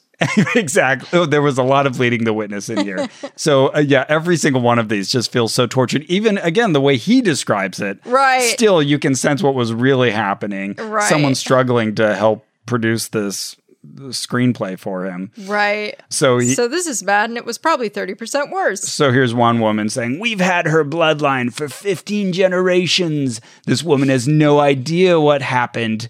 Babies, blood, all sacrificed to me. This curse is too long and too strong to break. There are too many of us. We are legion, and we own her soul. Don't even get me started. He does admit in here that a lot of people try to use the word legion because they've heard that before. And he says, like, sometimes the demons are lying. That's another thing. Sometimes the demons lie to purposefully throw him off. Because disconfirming evidence would be difficult to deal with. So then he finds later that her father was into metaphysics. He read dark books. Her aunt was a witch. I'm going to say those are just like books with blue covers. And this lady had it coming. Oh, yeah, the demon tells him, she invited us when she bought that Tibetan prayer wheel on the internet. Clever, don't you think? She was told it would bring her closer to God. Oh, wow. Oh, but then, oh goodness, this is another recurring theme, is stories of molestation that crop up. Sorry, everybody, there's going to be a fair amount of that in this retelling, so be forewarned. Okay, so at this point, he found that she had another personality lurking within her. Okay. Dissociated soul transfer? I don't know, we'll get to it later. It's boy. DST, okay. Yeah. Okay. So he finds that there's another person within her named Mariana, who's much more ancient. And so then the demon says to her, but the worst thing that happened to her was her abuse. Molested at 5. I was there making sure it happened. Oh, God. All to Baal and Moloch, naturally. So this goes way back to the time of worship of Baal and Moloch at the time of the original Jezebel. Oh, this is another like total bad improv line. I've told you too much. No one is supposed to know all this, especially not you. Also a little patting on the back there. This one went on for hours, but there you go. That's a little bit of that. Again, he sends her to the pit, so that'll last for long. Right, yeah, I'm looking at the book and you're like 20 pages in, so I'm guessing she comes back. Oh, yeah, a lot. So, let's talk a little bit about Jezebel herself. Okay, yeah. So what's she like? Redhead?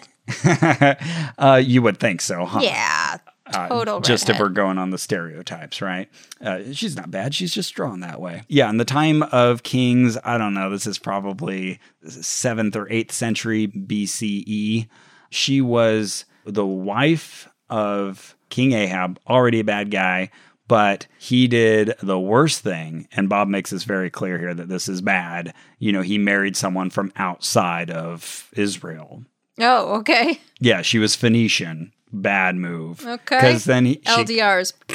she comes in with her other gods that she worships and starts to get people to worship Baal and Asherah. Yeah. Oh my God, there's so much of that in the Tell 'em North book where it's like, oh, you seem to fear anything from other cultures. Yeah. Yeah, total xenophobia, and Bob's all for it. So for the first time, a king of Israel had joined in marriage with a heathen. Disaster was to follow. No period. This unholy alliance was to be Israel's eventual undoing. Jezebel played the role of political consort well by bringing in along 850 of her Baal prophets to replace the worship of Yahweh, eventually murdering several Jewish prophets. Yikes. So there's this whole story about how Obadiah, he was in the employ of the king, he was still faithful to Yahweh, he hid away 100 prophets and saved their lives. This is also during the time of Elijah, so he's going to be the big player here. Okay. The prophet Elijah. This is going to be his moment to shine because he's got to stand up to this awful sensual temple prostitution, licentious rituals, and infanticide. Oh, okay. Yeah, apparently they were killing babies.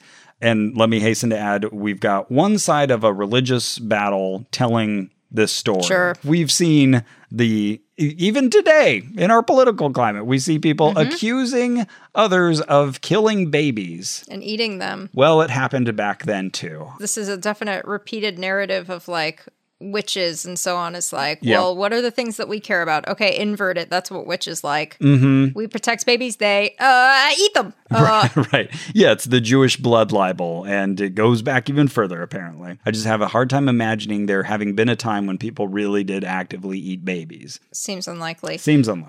Except for baby animals, which people do all the time. Yeah, think about that, listener. This is an important point. Indeed. And on topic. And then, of course, God is judging the land for this, and so they've had a drought. So that's also going on right now. We learn about, there's kind of a little side plot where Ahab wants the vineyard of one of his guys, and so he kills him, Naboth. He invites him. Rude way to handle it. Yeah, he invites him to the castle. They have like a great banquet, and then he gets some people to proclaim that Naboth has spoken ill of the king and of God, and he's stoned on the spot, and his kids are killed as well. It's like a total red wedding situation. Because he wants a vineyard? He wants his vineyard. Oh, God. So he takes his vineyard. It's totally like we were talking about David getting rid of Uriah the Hittite so he could get Bathsheba. Same situation. Instead of getting a woman, this time it's getting a vineyard. Ugh. Okay, so we've got that going on. Would you rather have a woman or a vineyard? I've got a woman. Do you like her more than a vineyard? Can I keep the woman and take a new vineyard? Would you trade Kara for a vineyard? No. Okay. Right answer. Well, that's the correct answer. I mean, that is the honest answer. Interesting, he points out, ironically, Jezebel has some apologists today who see her as the first bra burner, a feminist caught unfairly in a political struggle for control over religion. Listen, hardly anyone wants to burn their bra. Like 2 people have done that ever because you want your bra because it's useful. Yeah, third love. Yeah. If you don't like it, just wash it and return it. It'll be given to a person in need. No need to burn it. It's not environmentally friendly. Just don't buy it in the first place. So the key question we must resolve is this. Is Jezebel more than a curious character shrouded in ancient stories and legend as the personification of feminine sorcery and seduction? Yes. Has her evil been magnified repeatedly throughout history through her adaptations as other idolatrous entities such as Venus and Diana? Is Jezebel an active agency as a demonic identity seeking to enslave those who yield to her seduction? The Probably answers not. lie ahead on these pages. Okay, that was very skeletal, but we'll fill in a few of the details on what happened between Jezebel and Ahab and Elijah. But at least now you know they're bad people. They worship other gods, so they're bad. Yeah. She's bad, of course.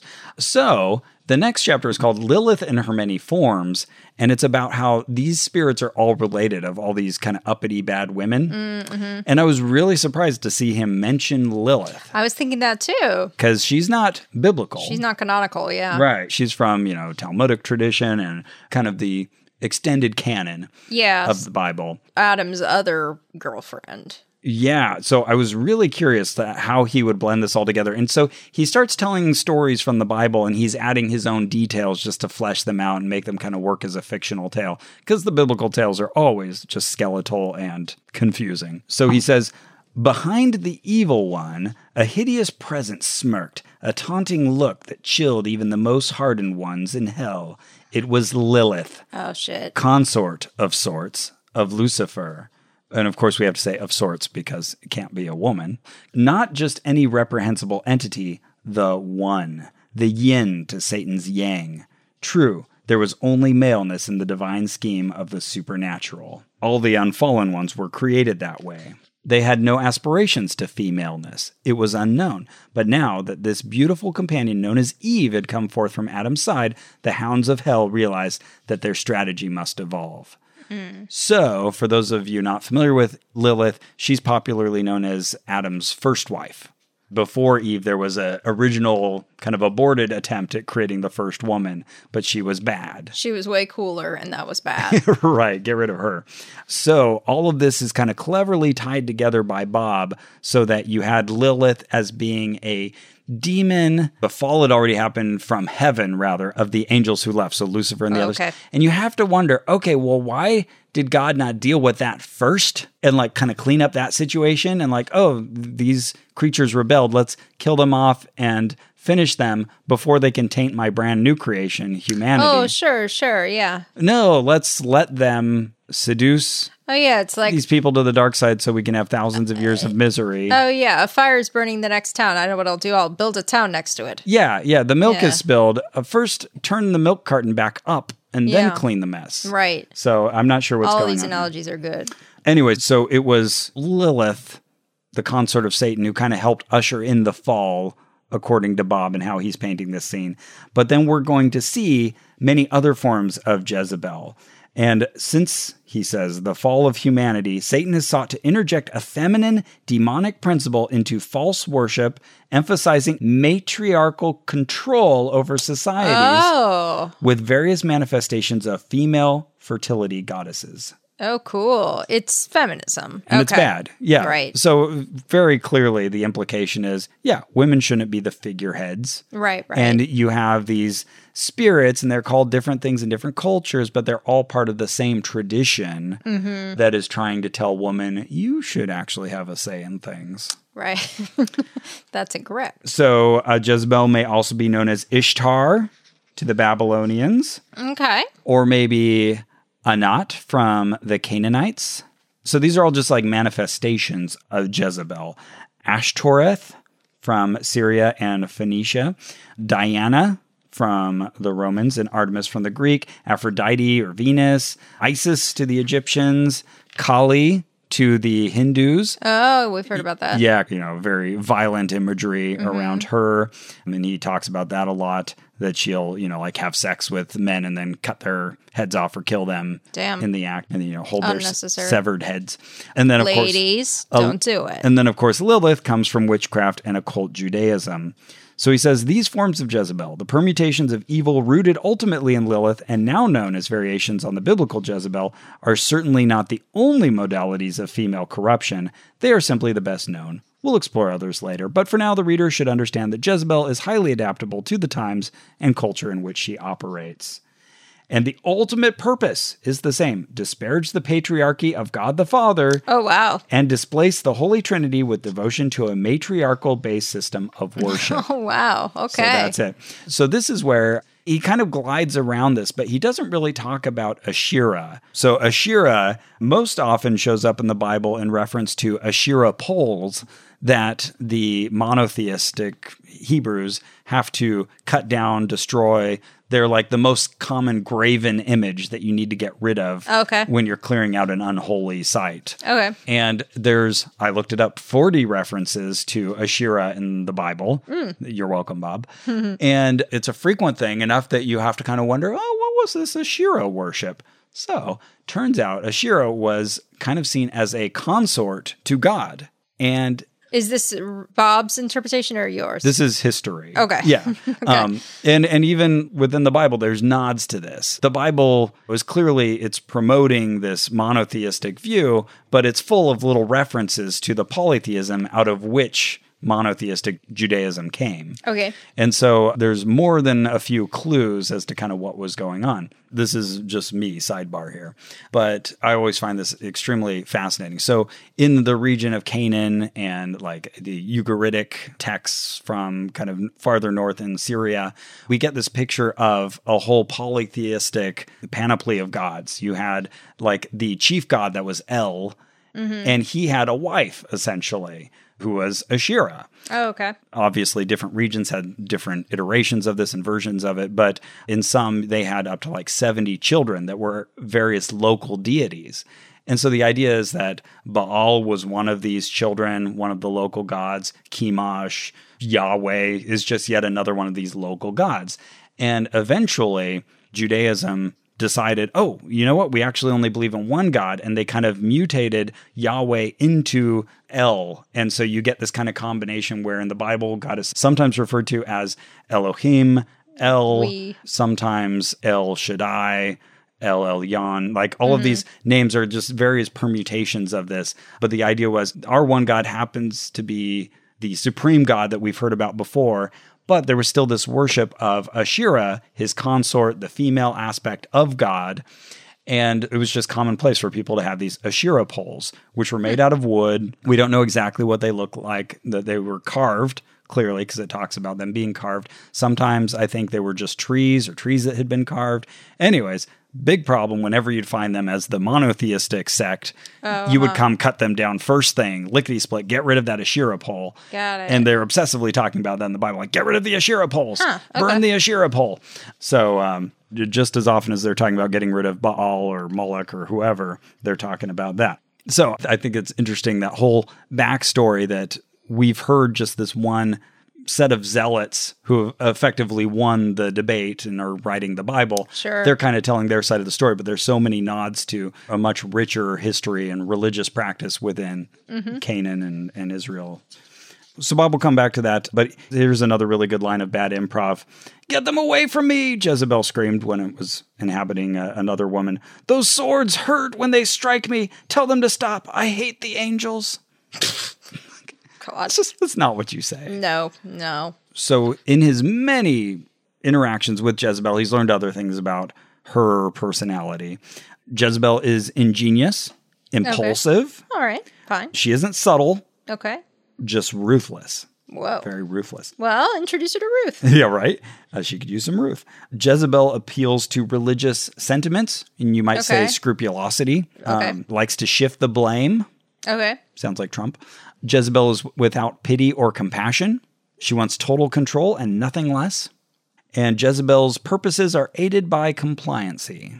He's referring to Ahab there. He feels that Ahab is a demon who will also show up very often in people whenever they're kowtowing a little bit to evil. They're letting evil happen. They're letting someone else get away with something where they should be standing up. Moral cowardice. Yes, well said. That is the spirit of Ahab, the Neville Chamberlain to Jezebel's Hitler. So, and then for each of those traits, he'll kind of tie it to the original Jezebel story.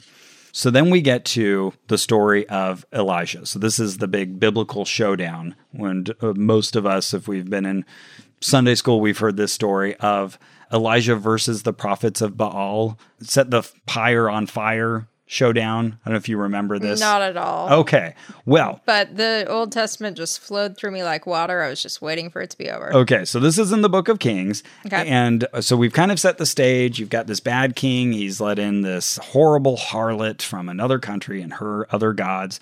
So Elijah's kind of in exile. Okay. And now he's going to prove that Yahweh is the true God.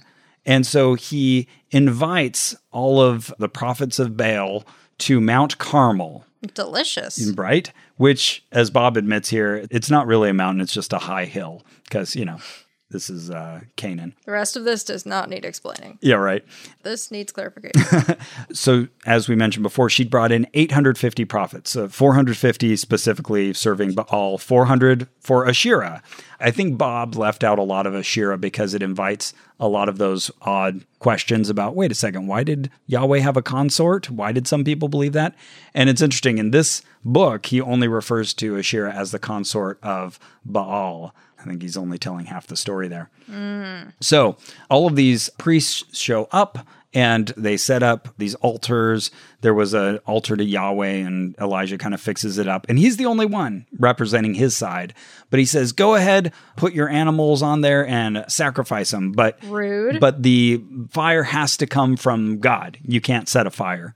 Okay. That's the rule. Okay. So all of these priests, they come out, they're doing their dancing and they're cutting themselves and they're trying all morning for hours to get this thing to light on fire. Right. It's not happening. And Elijah's just like making fun of them, like, oh, maybe yell louder. Maybe Baal can't hear you. Maybe he's on the toilet or something like that. So nothing happens. And then it's Elijah's turn. He's like, well, let's show off a little bit. And he digs a moat around the pile and he has people put like jars of water on it, like just splash water all over to make it hard to light on fire. Oh, okay. But then fire comes from heaven and the whole thing erupts into flames and Yahweh is the real God. Yay.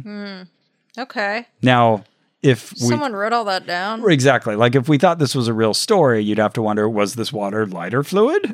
Sure. Yeah, but probably it's all just made up. Because there's a lot of plot holes here. But what happens is all of a sudden, okay, the people have also been invited. So there's thousands of people from Israel. They're there watching and they see Yahweh clearly wins this fight. And so then all of the priests of Baal, they say, wow, okay, this truly is the one God. So what do you think happens? What do you do with all these people who just realized that this is the true God? Kill them? You got it. Hey, you know the Bible. That's Yay. right. Yeah, they take them to a nearby valley and they kill all of them, which tells me that the people of Israel were somehow in cahoots and, they agreed with Elijah and this whole situation enough that they're like, yeah, we'll help you forcibly wrangle 850 people into this valley and murder them. Mm-hmm. Okay. So that's all happened. So what do you think happens next? Now he's like scored a big victory. Yahweh is proved to be the real God. We just did a major miracle. We just killed 850 priests. What are we going to do now? Do we live happily ever after and the nation now worships Yahweh? No. Correct. What do we do instead? Start a war?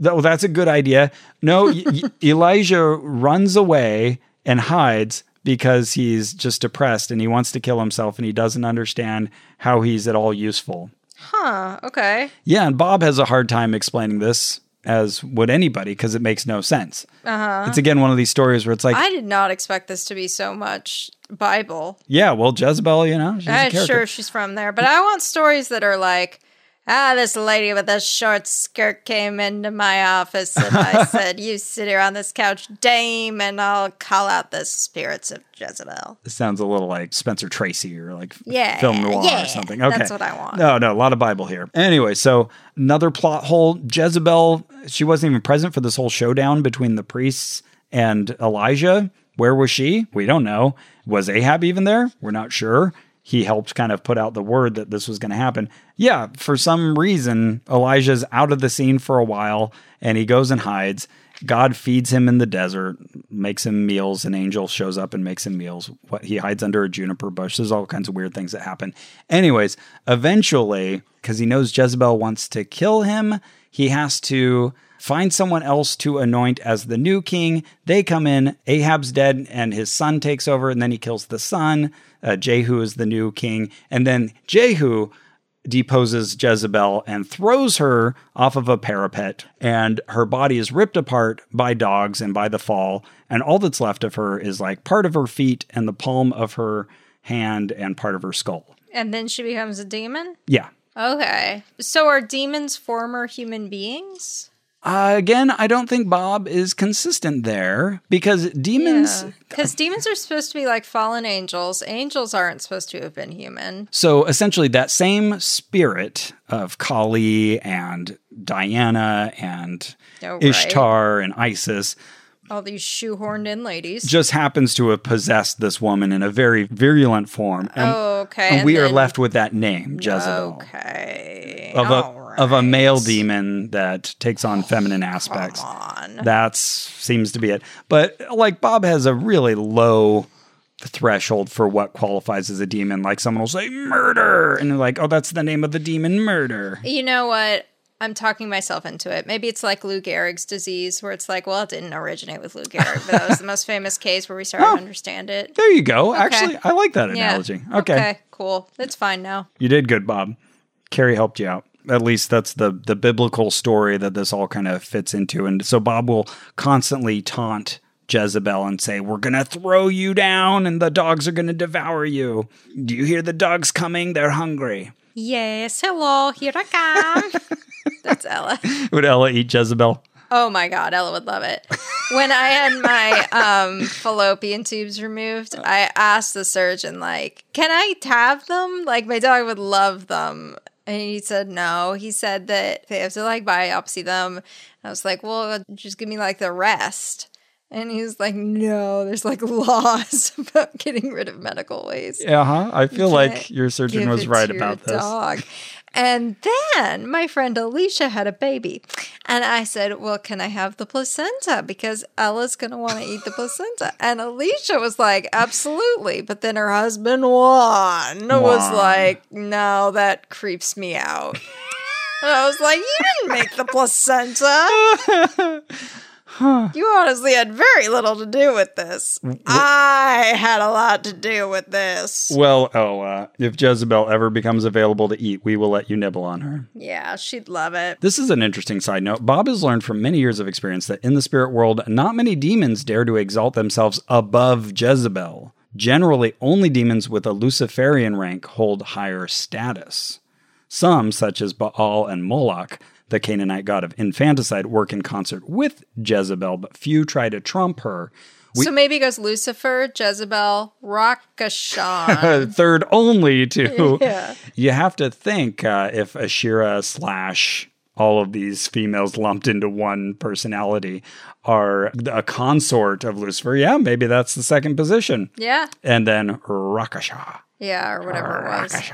So we will discover a mightier demon at the very end. But oh my goodness, so many plot holes in this whole thing. Like, if you won that whole showdown and you just completely defeated their entire priesthood, go march into the city and declare like, okay, we just proved it. We done did Yahweh is God. And like, if you really believe in the power of Yahweh, just like you did where you put yourself in this very vulnerable situation, expecting him to light your pyre from heaven, you think you would have enough faith in him to go with you into the town and declare, you know, right, yeah. Yeah, but what is going on? The story doesn't make any sense. So Bob spends a lot of time trying to say, yeah, I've had those moments where, you know, you just really doubt yourself. And that was a demon that Elijah was struggling with. So it was yet more demonic influence. And what does it say about God? What kind of plan is this that he couldn't like close the deal? It's like someone with a bad end game in chess. You know, like, oh, I've got all the pieces, but oh my God, that's me. I don't know how to stop your king from moving around. Stop moving, please. That's absolutely me. Actually, I'm not too great at end games either. Just today, I had like all the pieces and still ended up tying Drew because he's just much better at endgame. He just successfully did it. He had enough time to pick you off one at a time. Okay. Until finally we had tied. Oh, and another miracle, of course, after that big showdown, rain finally comes back to the country. So, like, Elijah keeps sending a guy, like, go check the horizon, and finally comes back. Hey, I see, like, a little fist-sized cloud. Oh, good. Okay, now we know we've got rain. And sure enough, yeah, rain comes in abundance. Great. So, yeah, just go in and proclaim, like, hey, Yahweh's the real God. This is the fake God. You go away. This is the new king. Or whatever. We all turn to Yahweh. Oh, whatever. Stop proving it. Oh, yeah, he, like, supernaturally outruns Ahab's horses for 16 miles. So he can go hide somewhere. What the hell? What the hell is going on? So yeah, Bob like works overtime, like trying to explain why this story isn't stupid and nonsensical. God, I'm so glad you read this and not me. I would not have gotten this far. I love talking about Ashira, so that's what I'm in this for. Oh yeah, Elijah was under demonic attack by evil spirits of despair, suicide, death, and defeat. Okay. So then Bob tells us, oh, yeah, sometimes you need little breaks. And I'm thinking, no, you got to keep up your demon count. 30,000. Oh, right. Yeah. No time for breaks, Bob. Yeah. What are you, Alma the hugging saint? You got to keep it going. Elijah had an Eeyore complex, Bob even says, and acts bipolar. This is a sure sign of demonic attack. Not how I'd describe Eeyore. Or bipolar as a sure sign of demonic attack. Absolutely. And then later on, he talks about Elijah. He says, this courageous man of God who had a bit of a I'm the only one complex learns from the Lord that he's not alone holding the fort. And, excuse me, I'm the only one is Tigger's line, not Eeyore's. Here's some other points that Bob has learned from interacting with Jezebel. A married woman living in an emotionally or physically abusive relationship can give Jezebel a legal right to operate in her life by submitting to her spouse's illegitimate authority. Oh. So you shouldn't submit That's confusing. if you've got a bad husband. Oh. Right. Okay. That enters a lot of subjectivity into the equation. So yeah, he actually takes to task Christian counselors who say, just keep submitting to your husband. Sure. Okay. Very confusing. Another lesson. A male can have a spirit of Jezebel from an incestuous relationship with his mother. Oh, okay. I'm sure that's very common. I had a piss situation there. A woman who was on her 5th marriage, this time to a man struggling with porn, refused to see herself as any part of the problem. She thought her husband had a Jezebel spirit because of his lust. In fact, this woman was the Jezebel lightning rod for much of the evil surrounding her. How'd you decide that, Bob? When I challenged her assumption that she was the victim and not the perpetrator of evil in her home, she turned on me and read me the riot act. She tried to explain in detail why I was doing deliverance all wrong and was deceived by the devil. Hell yeah. Never mind my 4 decades of ministerial experience. Oh, what a... She saw her message as setting my theology and methodology straight. So the lesson learned is, when Jezebel is confronted, she may try to flip things to shoot the messenger and deflect fault to the one who is attempting to undo Jezebel's damage. He's like Dr. Phil. It's just like, in the moment, I'm going to decide whether I like you, and if I don't, then you're the problem. And I'm going to stand my ground. Yep. He talked about a middle-aged woman. She was desperate for some emotional connection. When she was young, she allowed her stepbrothers to molest her through her teen years. Allowed? That's how he phrases it. Ugh. Until she married at age 16. And then that was a short-lived union. Oh, my God. He said she was attractive, bright, spiritually astute, and with excellent social bearing. She would have had no problem finding a Christian mate. But she had decided that all men were bad. Sure. So lesson learned, the demonic scheme was to keep this lovely Christian woman from her destiny by encouraging her to believe that she'd be more effective for God with men out of her life. Thus, she was robbed of opposite-sex fellowship, which stunted her ability to understand a broader scope of human behavior and be more effective in ministry. So this lady's just like not dating? Yeah, and Okay. so she's just not fulfilling her best life because she should be with men, I see. according to Bob.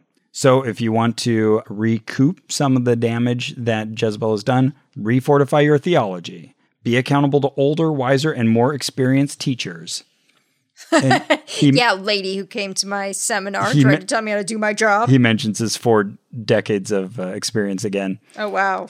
Putting a finer point on it than I would have expected. Talks about other pastors, and he won't name them, but sometimes they're very big, even household names, like people we would know nationally, he says. Wow. Ministers who have fallen prey to the spirit of Jezebel or who have gone off on their own little rogue theology. So he cautions against that. He especially cautions against listening to the demons and getting new information from them.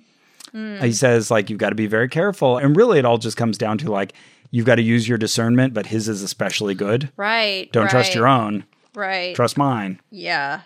I know when they're telling the truth and when they're lying. Sure you do, Bob. A lot of this stuff is just eventually like, trust your intuition. Mm-hmm. You know, I was just thinking, though, with the lady who's not dating, it's pretty biblical. Like, a lot of the followers of Christ. Yeah, what's wrong with celibacy? Yeah, well, I mean, Jesus was basically like, if you can hang, go ahead and don't marry. Right. Just focus on this. Yeah, Paul said it is better not to be married. Oh, yeah, Paul, not Jesus. Paul. But if you can't control those urges of yours, then okay, right, then fine. settle for marriage. Fine. Okay, let's focus on how Jezebel works within the religious environment. So Jezebel can even pretend to be prophetic.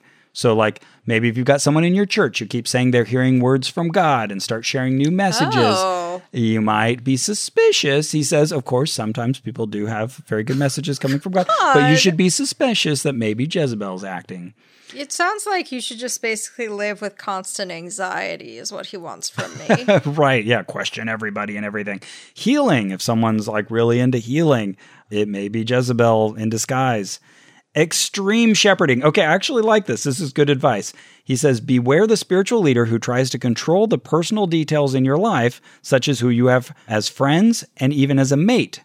Okay. When you hear a pastor say, if you ever leave this church, bad things will happen to you, that is the time to get out of that church fast. Okay. That's good. True. Yeah. That's also a sign of a high-pressure group. Mm-hmm. Also, he points to regulating legalism. This is what you mentioned earlier. Yeah. So if a spiritual advisor goes beyond personal convictions to tell you how to dress, act, even think, watch out. Okay, I think he's telling me how to think, but okay. Yeah, but that's, generally good advice, and that's how you avoid cults. Mm-hmm. Because those are some of the check boxes in the slew of check boxes for a cult. But just so simplified that sounds right, but once the rubber hits the road, hard to implement. Mm-hmm. So he reminds us, Jezebel isn't just about cleavage and revealed ankles and stuff like that. She can also be religious, and she isn't just religious, she's a fanatic. Oh. She's the violent force behind radical jihadism.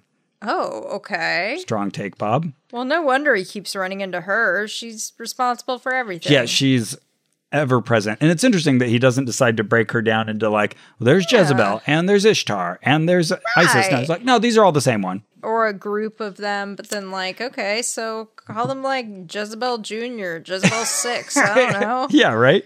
Yeah, at least give them different aspects. It sounds like you need more names for this demon. Right. Every now and then he'll make little light jokes at the expense of women in his life. Like he'll say, great. I have 3 daughters, and at one point they were all teenagers at the same time. Well, we know because of the teenage exorcists. But he says, I can almost hear the groans of sympathy from my readers. Fun. In truth, they are wonderful young women. All right, that one's fine. That's fine. Did I mention that Jezebel is very arrogant? You did not, I don't think. Okay. And like he says he can often tell that he's dealing with Jezebel just by the way someone looks at him when they're starting to express their demon. Like they give him that kind of... a sultry look. Yeah, the side-eye knowing, like, oh, I'm so clever. Oh, I'm ready for Coy. You. Yeah, I'm ready for you, Mr. Exorcist. I bet that basically just amounts to, like, whether he's attracted to them. Oh, maybe, yeah. Or if it looks like they're going to say, like, I'm ready for my close-up. Right. Then, well, we've got a Jezebel. But yeah, maybe the one lifted eyebrow, that might do it. Yeah, I feel like a lot of this probably amounts to sort of Bob working out his sexual anxieties. Could be. Yeah. Yeah. Total speculation, of course. He says that no demon displays more pride than Jezebel, except for Lucifer.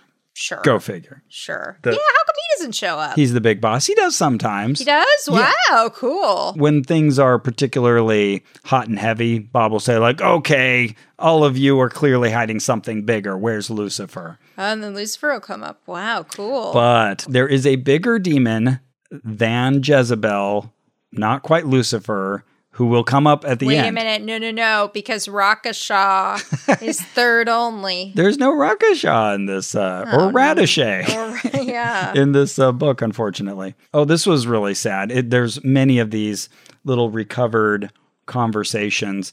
And it's interesting because he says they're not word for word, but he's also mentioned elsewhere that you should record all of your exorcisms. Oh, right. That it's helpful to have a record, which I would agree, especially if you're getting people alone in a room and doing this. Anyway, so I'm not sure how word for word to take these exchanges. But he talks about this one woman. He's intervening with her. They're pretty far into this exchange. Snarl, curled lip, and hands tensed in a claw-like fashion. And then the demon says, sexual abuse warning here again. Her father gave her to me as a child when he raped her. This woman doesn't even remember it. Oh, no. So here we have a implanted memory, a memory being introduced in this play acting or whatever's happening here. So, but the host says this. The woman is saying this. Yeah. But now what's going to happen with her relationship with her father? Right. Yeah, right. I saw that and I was like, oh no. Yeah. What have we just unleashed? Recovered memory is a real sticky wicket. Sometimes the demon will try to seduce him and he'll be like, I'm not going anywhere with you, demon, because you're going to the pit. Oh, snap. Because like the demon will be like, come with me. Oh, I see. We can have some fun. Oh, I see. No. I can't because you're going to the pit and then you'll be back in 3 to 4 minutes. Yeah, I'll see you at my next appointment. Here's an interesting bit of commentary. That is why most prostitutes are usually Jezebels, often through no part of their own. According to the most recently available statistics, 80% of imprisoned rapists were molested as children, and 80% of prostitutes were sexually abused as children. I haven't checked on those stats. Mm-hmm. My own studied observation is that more than 90% of sexual abuse victims are demonized. Now, that did not come from like a Pew survey. And the main spirit is almost always Jezebel. God.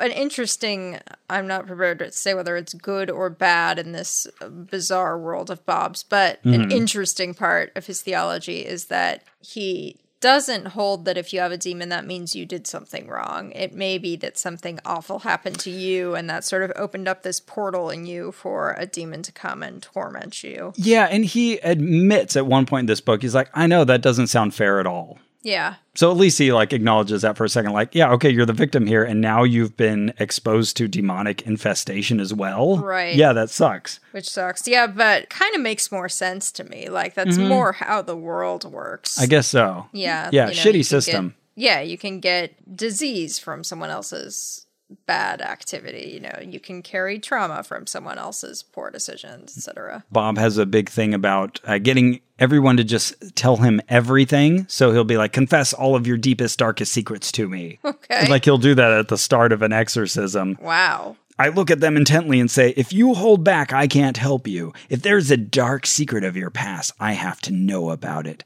See, I feel like he's getting off on this. Yeah, I think you may be onto something there. Any place possible that Satan could hide in your soul must be exposed. And he quotes his wife, to heal, you must reveal. Oh, very nice, Laura. It rhymes. Oh, yeah. I think he means Kesha here. I also raised the subject because of its recent notoriety in Hollywood. Kasha, a singer-songwriter / rapper, claims to have had sex with a ghost described in her song Supernatural. She explained the song by saying, it's about experiences with the supernatural, but in a sexy way. Oh, right. Okay. An incubus, succubus situation. Yeah, exactly. Apparently, Lucy Liu has indulged in this practice, as has Paz de la Huerta of Boardwalk Empire fame. Oh, okay. So they've been messing with spiritual sex. For the listener, there are a number of just known sleep phenomena where people will feel as though they are having sex with ghosts or spirits. In some unfortunate cases, like they're being sexually taken advantage of by ghosts or spirits. And it's basically a form of sleep paralysis. And to Bob, he says, if a woman comes to you with accounts of waking or going to sleep and feeling paralyzed and pinned to the bed, don't dismiss it as mere sleep paralysis. Oh, all right. Psychologists who have encountered this phenomenon describe it as a transitional state between waking and sleep. But yeah, he says, no, you may need to exorcise them. You may need to have a spiritual divorce if they had some kind of ritual or emotional marriage to the entity. Oh, Jesus. Any pornography or sexual devices must be destroyed immediately. And sometimes the victim needs to take a holy object to bed, such as a Bible or a cross. Or maybe me. Oh, no.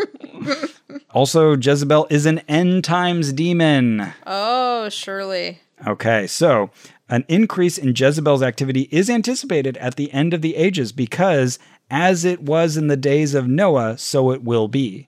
And that's a whole separate side story about people having sex with Nephilim and giants walking the land. Sure. That's a big can of worms. Anyways, he says, yeah, okay, we should expect more Jezebel toward the end of the earth.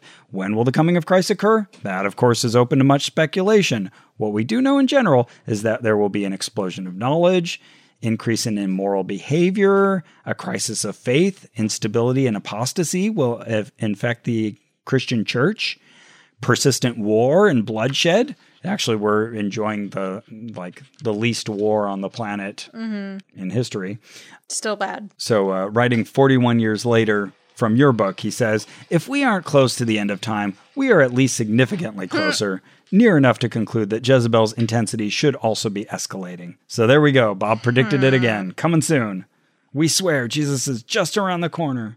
Yeah, I want to ask him, like, what constitutes the end of days? Like, when people said we were in the end of days in 1800, were they right or were they wrong? Where is the cutoff of being close? Yeah, exactly. Yeah. When Jesus says in Revelation, behold, I am coming soon. What do you mean by soon? Yeah. Yeah, he gets into his whole dissociated soul transference thing. Oh, That's right. that DST. He says, please note, I am not suggesting that the complete soul identity, the entire personhood of these evil shamans actually lived inside this African Christian woman. Rather, what infested her was a very small portion of the shaman's souls. Just the part connected to the curses they put on her. Okay. This phenomenon of an astral projected soul part to attempt controlling another person's thinking is well known in the darker realms of the occult. Is it? He's kind of explaining why some people, when they're doing this, I would call play acting, they're naming themselves as long dead people. You know, well, how do we deal with that? How do we explain that? Okay. So if going through one of his exorcisms and I say I'm Albert Einstein, he'd say, okay, Albert Einstein, of course, is not a demon, but he might have been plagued with certain demons that are now plaguing Carrie, and like Lou Gehrig's disease. He's attached to the curse. They're explaining, like, I also bothered Albert. Exactly, yeah, a little dissociated soul transference, you know. You know, that thing. Little DTS. Wait, DST? DST. DST. So, and I know we'll talk about his connection to, like, multiple personality and so on later, but is he also invoking that there in the dissociated soul transfer? Yeah, I think so. At least it seems like the same situation he's describing. Okay. So that'll encompass the same conversation we'll arrive at later. Then there's one final story that's really interesting where he kind of learns something new from some exorcisms that he had, because it happens to him like 3 times in a row when he's in Ukraine, which we know he goes to all the time. Yes, talks about it a lot. So great potato salad there. He describes these 3 separate exorcisms with Anastasia, Marina, and Anton. And with each one, he finds like there's this massive demon lurking behind Jezebel. Like he realizes that Jezebel's just the small player in this person, and that there's this other character that he describes as the same strong man, a powerful ruling evil spirit, one of the so-called 7 princes of hell in classical Satanism. So Bob really builds this up, and you're like, who is this? Wow. Yeah. Is this a name I've heard before? Any guesses? Oh, gosh. Okay. Is it a biblical name? Well, let me tell you what this demon does. Yes. Okay. Yes, it is. Jesus even says it. This demon causes wars and international conflicts, crime, violence, and murder, pornography and prostitution, marital strife and divorce, failure and ruination in many areas of life, and sickness and disease that destroys not only the body, but all livelihood and occupation. Oh, geez. Beelzebub. That's a good guess. It's Mammon. Oh, okay. Mammon revealed. And he says, yeah, a lot of people preach sermons like, oh, mammon's just another word for money, the love of money. He says, no, it's even more deep than that. It's like an actual demon who is the root of all kinds of evil, as it says in 1 Timothy 6:10. Yeah, then he talks a bit about mammon and how you need to overcome mammon in your life as well. But this book is called Jezebel.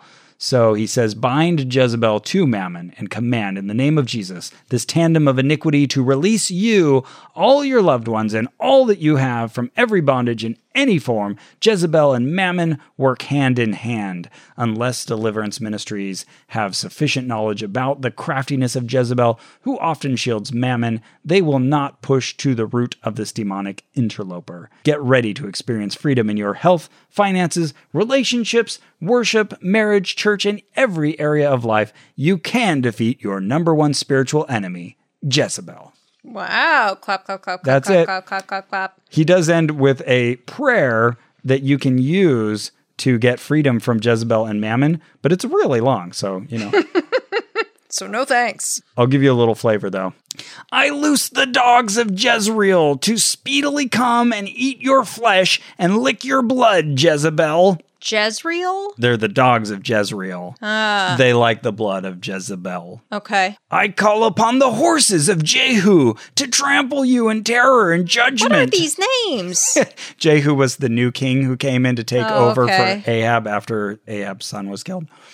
There will be no mercy for you, Jezebel and Mammon, nor to all your subordinates. You are foul and despicable agents of evil, likewise deserving of the punishment due that fallen angel Lucifer, with whom you conspired in rebellion. That is a very small portion of the prayer. My throat hurts. Intense. So there you go. That's Jezebel. Okay. Ta-da! Well, thanks for reading that. I would have fallen asleep in chapter 2. Oh, I was into it. Good. Well, we split up our duties well then. I will just very quickly tell you about Rock, Practical Help for Those Who Listen to the Words and Don't Like What They Hear by Bob Larson. Okay, I salute you. It's from 1981. Like my wife. She's from 1980. Oh, hey. Listen, the thrust of it is rock and roll, bad. Most popular music, bad. Disco, very bad, gonna make you gay. Does Bob talk about the construction of the actual tunes and chord progressions? And Yeah, some. Thump Thump, particularly bad. Thumps are made to induce a trance-like state where you're not in control of your body. Okay, I mean, he's a little onto something there. Okay. Okay. Some Ross is crazy. musicians are into drugs. That's bad. Okay. And now you're going to do drugs because you listen to their music. And Bad. yet he plays his own discordant music. Yeah, but it's not Thump Thump. Oh, okay. So that's fine. A lot of these songs make you want to have sex. That's bad. So what I did was I went through and made note of every time he mentioned an actual musical act. Okay. And then saw which acts were mentioned the most. Oh, okay. Yeah, so I've got a little chart here. And remember, this came out in 1981, so that'll help place you. Mm-hmm. He mentioned 114 musical acts in total. Whoa. Okay. Well, it is a book about rock. Yeah, all of whom are bad. There are 28 that are mentioned more than once. Oh, wow. So, of those 28, so do you want to guess? Were there any popular bands that he pointed to? Like, they're actually solid guys. They're good. Oh, no. Like, had he mentioned them positively? Yes. No. Wow. Oh, well, actually, that's not true. He mentions his own music. Buy my album. Yeah. Okay. There was far and away a winner. There was a musical act that is The Rolling Stones. the worst. Yeah. Hey. How'd you know that? Mick Jagger is so sexual. Okay. Rolling Stones are mentioned 12 And times. I'm guessing the Beatles next because they're huge and Bob doesn't like that they're more popular than him, no? The Beatles were mentioned 3 times. But they're bigger than Jesus. Sorry. Okay, the Stones were mentioned 12 times. Next down was someone mentioned only 8 times. It was an individual. Bob Marley. No, Bob Marley's never mentioned. Okay, Jimi Hendrix. Oh, good guess. I think Hendrix is mentioned just once. Wait, what year was this written again? 81. Okay, Let me give you a hint. Pat Benatar. He feels that this person is too sexually sexy for his shirt? No, sexually gendery ambiguous. Oh, David Bowie. David Bowie, that's right. Oh, okay. Ziggy Stardust. And then next is a band that was mentioned 7 times. Led Zeppelin? Ooh, that's next down. That's mentioned 5 times. The Doors? No. Hold on, I'm trying to think. More explicitly occult Satan-y. Kiss? Kiss, that's right. Okay. Knights in Satan's Service. Wow. Led Zeppelin's mentioned 5. That wasn't the actual intended acronym, right? No, I think it is. Oh, okay. Yeah. That's always something Please, you just everyone assume email that me. Christians made up. Okay, mentioned 4 times. Donna Summer, Alice Cooper, Of course, and Rod Alice Stewart. Cooper. Okay, Sure. Rod Stewart. Eclectic mix. I know, Rod Stewart. I thought was very funny. Forever Young.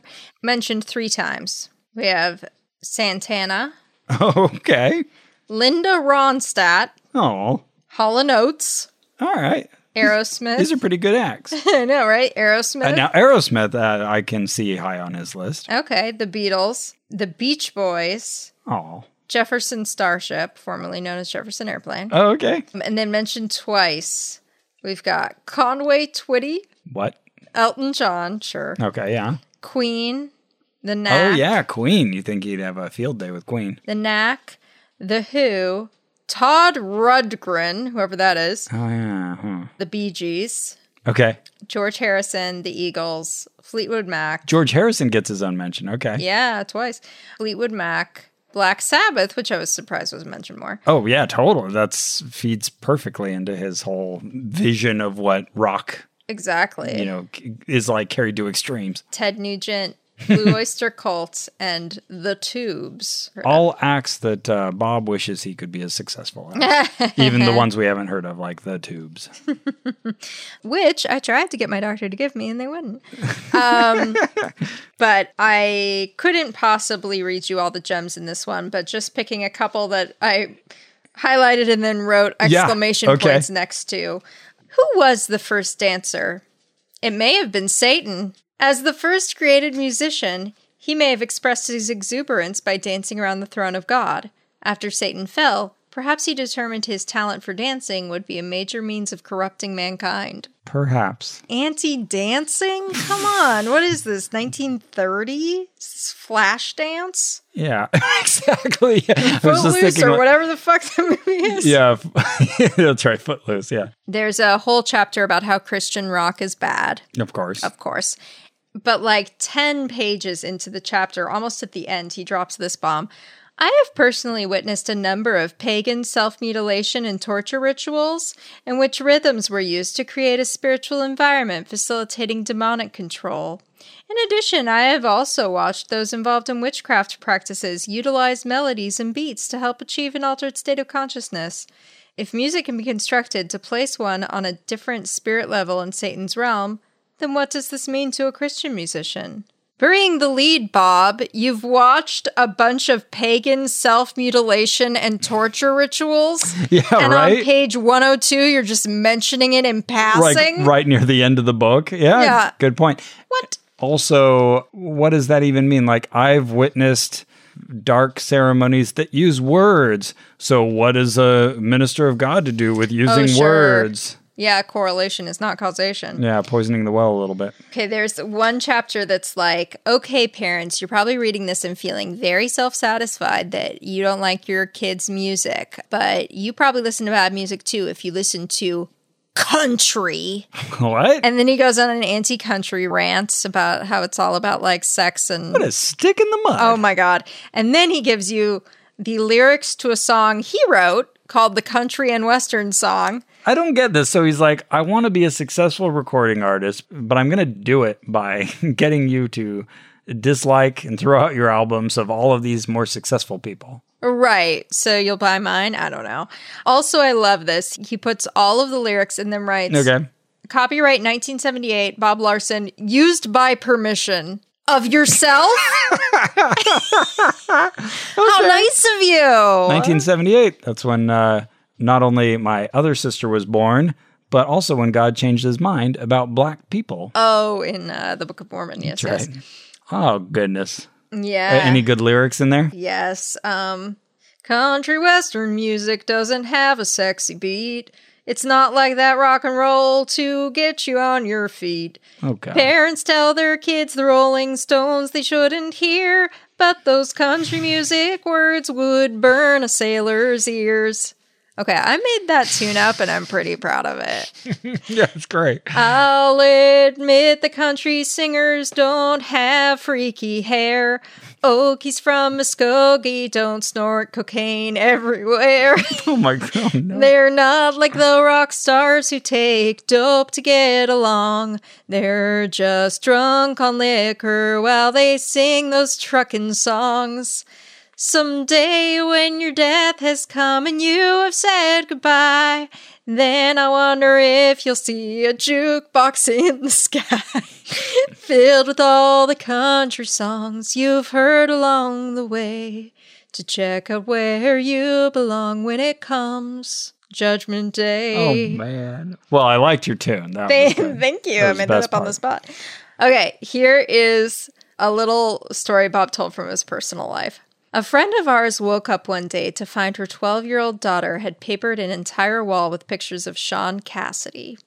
She asked my opinion. I told her that I felt such pre-puberty fascination with rock sex idols was unhealthy. Directing her attention to the pictures her child had displayed, I pointed out Cassidy's half-bared chest, tight pants with appropriate bulges, and sexy gazes and poses. You should see what a Sean Cassidy concert is like, I explained. He suggestively dangles the microphone between his legs and caresses his bottom while he sings. Toward the end, he even takes off his trousers. Fortunately, he has on an even tighter pair underneath. The mother blushed for a moment at such an explicit admission of the motives behind preteen rock performers, but she kept her cool and resisted the temptation to rip every picture from the wall with righteous anger. She decided to surreptitiously take down one picture a day, while at the same time replacing them with more appropriate posters and pictures.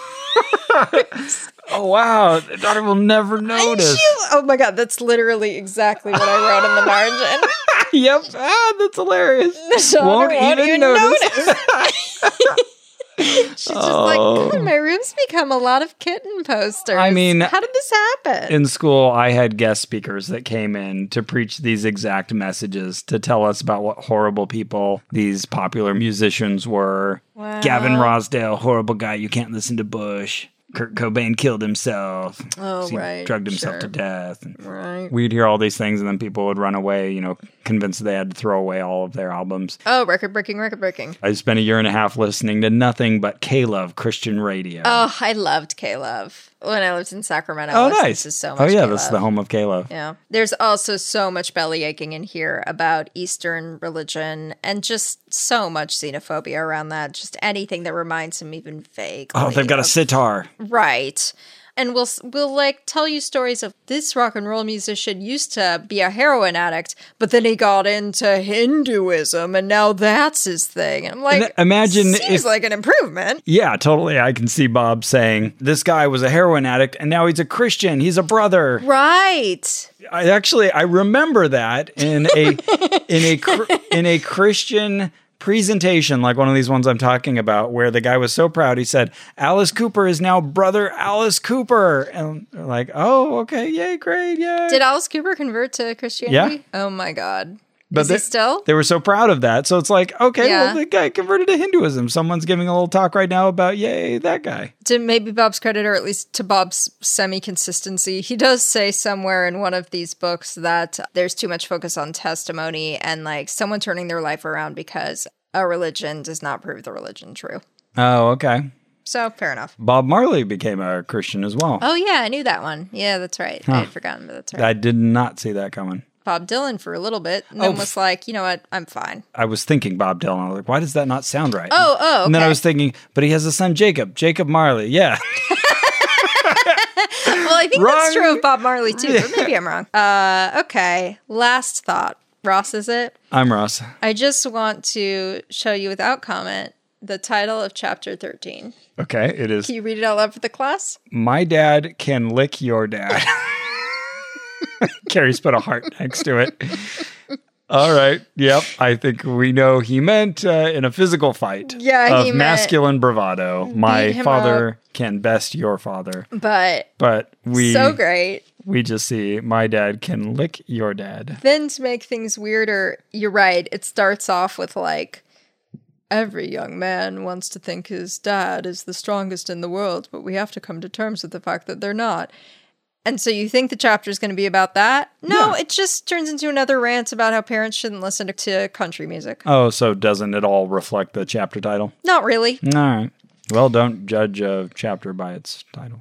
Or label your chapters better. It seems like he wants to borrow all the trappings of rock. You know, the title of his book has that glitzy Aerosmith type typography. Oh my God, the covers of his books are stellar from this era. That other one was clearly appealing to the psychedelic crowd. Yeah, I love the covers. And I've got a lot of other Bob Larson material to get through, but in general, he had stellar covers of his books. I'll show you a few. Yeah, okay. But I have to read for 2 weeks from now when we come back. Okay, yeah. So next time we'll return to some more reflections on curriculum in the International School of Exorcism. And then, maybe we'll have another book report. You won't hear from us next week. Yes. Taking a week off. We hope you all have a wonderful time, whatever you're doing. That you stay home. Yes. Stay home. Don't see anyone. Stay healthy. Stay healthy. Stay safe. We'll see you again on the other side. Well, that's it for our show. Our theme music is by Brian Keith Dalton. This episode was edited by the heroic Victor Figueroa. Our administrative manager is Ian Kramer. You can support this and all our investigations by going to MaximumFun.org/join. JOIN. J as in Jerry, O as in orange, I as in idolatry, N as in nobody. And thank you so much to all of our supporters. You can also promote us by leaving us a positive review on whatever platform you found us on, however you listen to us. Make sure other people can find us there. It makes us look legit. Yeah, Lucinda. Yeah. Or Lucy. Or Lucifer. Larry. Yeah, Lucifer. Anybody whose parents named them Lucifer. Thank you to the Pete who responded to the last. We're just going to keep doing this because it works. It's getting reviews. We really appreciate that. This is exactly how televangelists do it. Mike, throw away your pills. No, don't. Right. We're just kidding. Keep them. Go and find a watch and it's going to start working while it's in your hand. That's another trick. And remember, from Carrie's list of bands mentioned only once in the book Rock by Bob Larson. Chuck Berry, Gene Vincent, Elvis, Foreigner, Billy Joel, Montrose, The Ohio Players, Al Cooper, Fazo, Henry Gross, Boney M., Bad Company, Blondie, Steely Dan, The Kinks, Frank Zappa, The Dolls, Lou Reed, Cindy Bolin, Cycle Sluts, Jabriath, Steve Grossman, Tom Robinson, Brian Eno, Iggy Pop, Wayne County, Alex Harvey, Greg Allman, Moody Blues, Steve Hackett, The Straubs, Seals and Crofts, Shiva's Headband, Gary Wright, Donovan, Sean Phillips, Rascals, John Lennon, Sri Chimnoy, Jimi Hendrix, Phoebe Snow, Joni Mitchell, Richie Blackmore, Deep Purple, Earth, Wind & Fire, Stevie Wonder, America, Van Morrison, Jackson Brown, Tangerine Dream, Dr. John, Cat Stevens, Meatloaf, Nazareth, Uriah Heep, Hart, Chic, Sylvester, The Village People, Patti LaBelle, The Cars, Sean Cassidy, Cheap Trick, Dolly Parton, Tanya Tucker, Tammy Wynette, Barbara Mondre, Tommy Overstreet, Bobby Bourget, David Houston, Johnny Duncan, Sammy Smith, Jody Miller, Jeannie Seeley, Johnny Paycheck, Floyd Tillman, Hank Thompson, Joan Baez, The Doobie Brothers, ABBA, Boston, Eric Clapton, Emerson Lake and Palmer, Peter Frampton, The Grateful Dead, and Jethro Tull.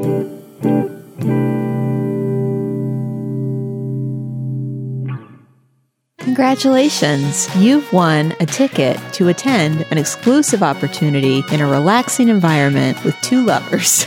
Wow. Well, this sounds like a sort of proposition of sorts, but really it's an ad for our podcast. Wonderful. It's a show we do here on Maximum Fun where we talk about things that we like and things that we're into. I'm Rachel McElroy, and you just heard Griffin McElroy, and we are excited for you to join us as we talk about movies and music and books. Things like sneezing or the idea of rain. Can you get news or information you can use? Absolutely, you cannot, because we're here to talk to you about pumpernickel bread. You can find new episodes on Wednesdays. So catch the wave! I can remember as a child thinking it was odd that here was this can full of meat. I'm Jesse Thorne. This week on my show Bullseye, David Letterman on shame, regret, and canned hams. Is this the best delivery version of pork? That's this week on Bullseye from MaximumFun.org and NPR. MaximumFun.org. Comedy and culture. Artist-owned, audience-supported.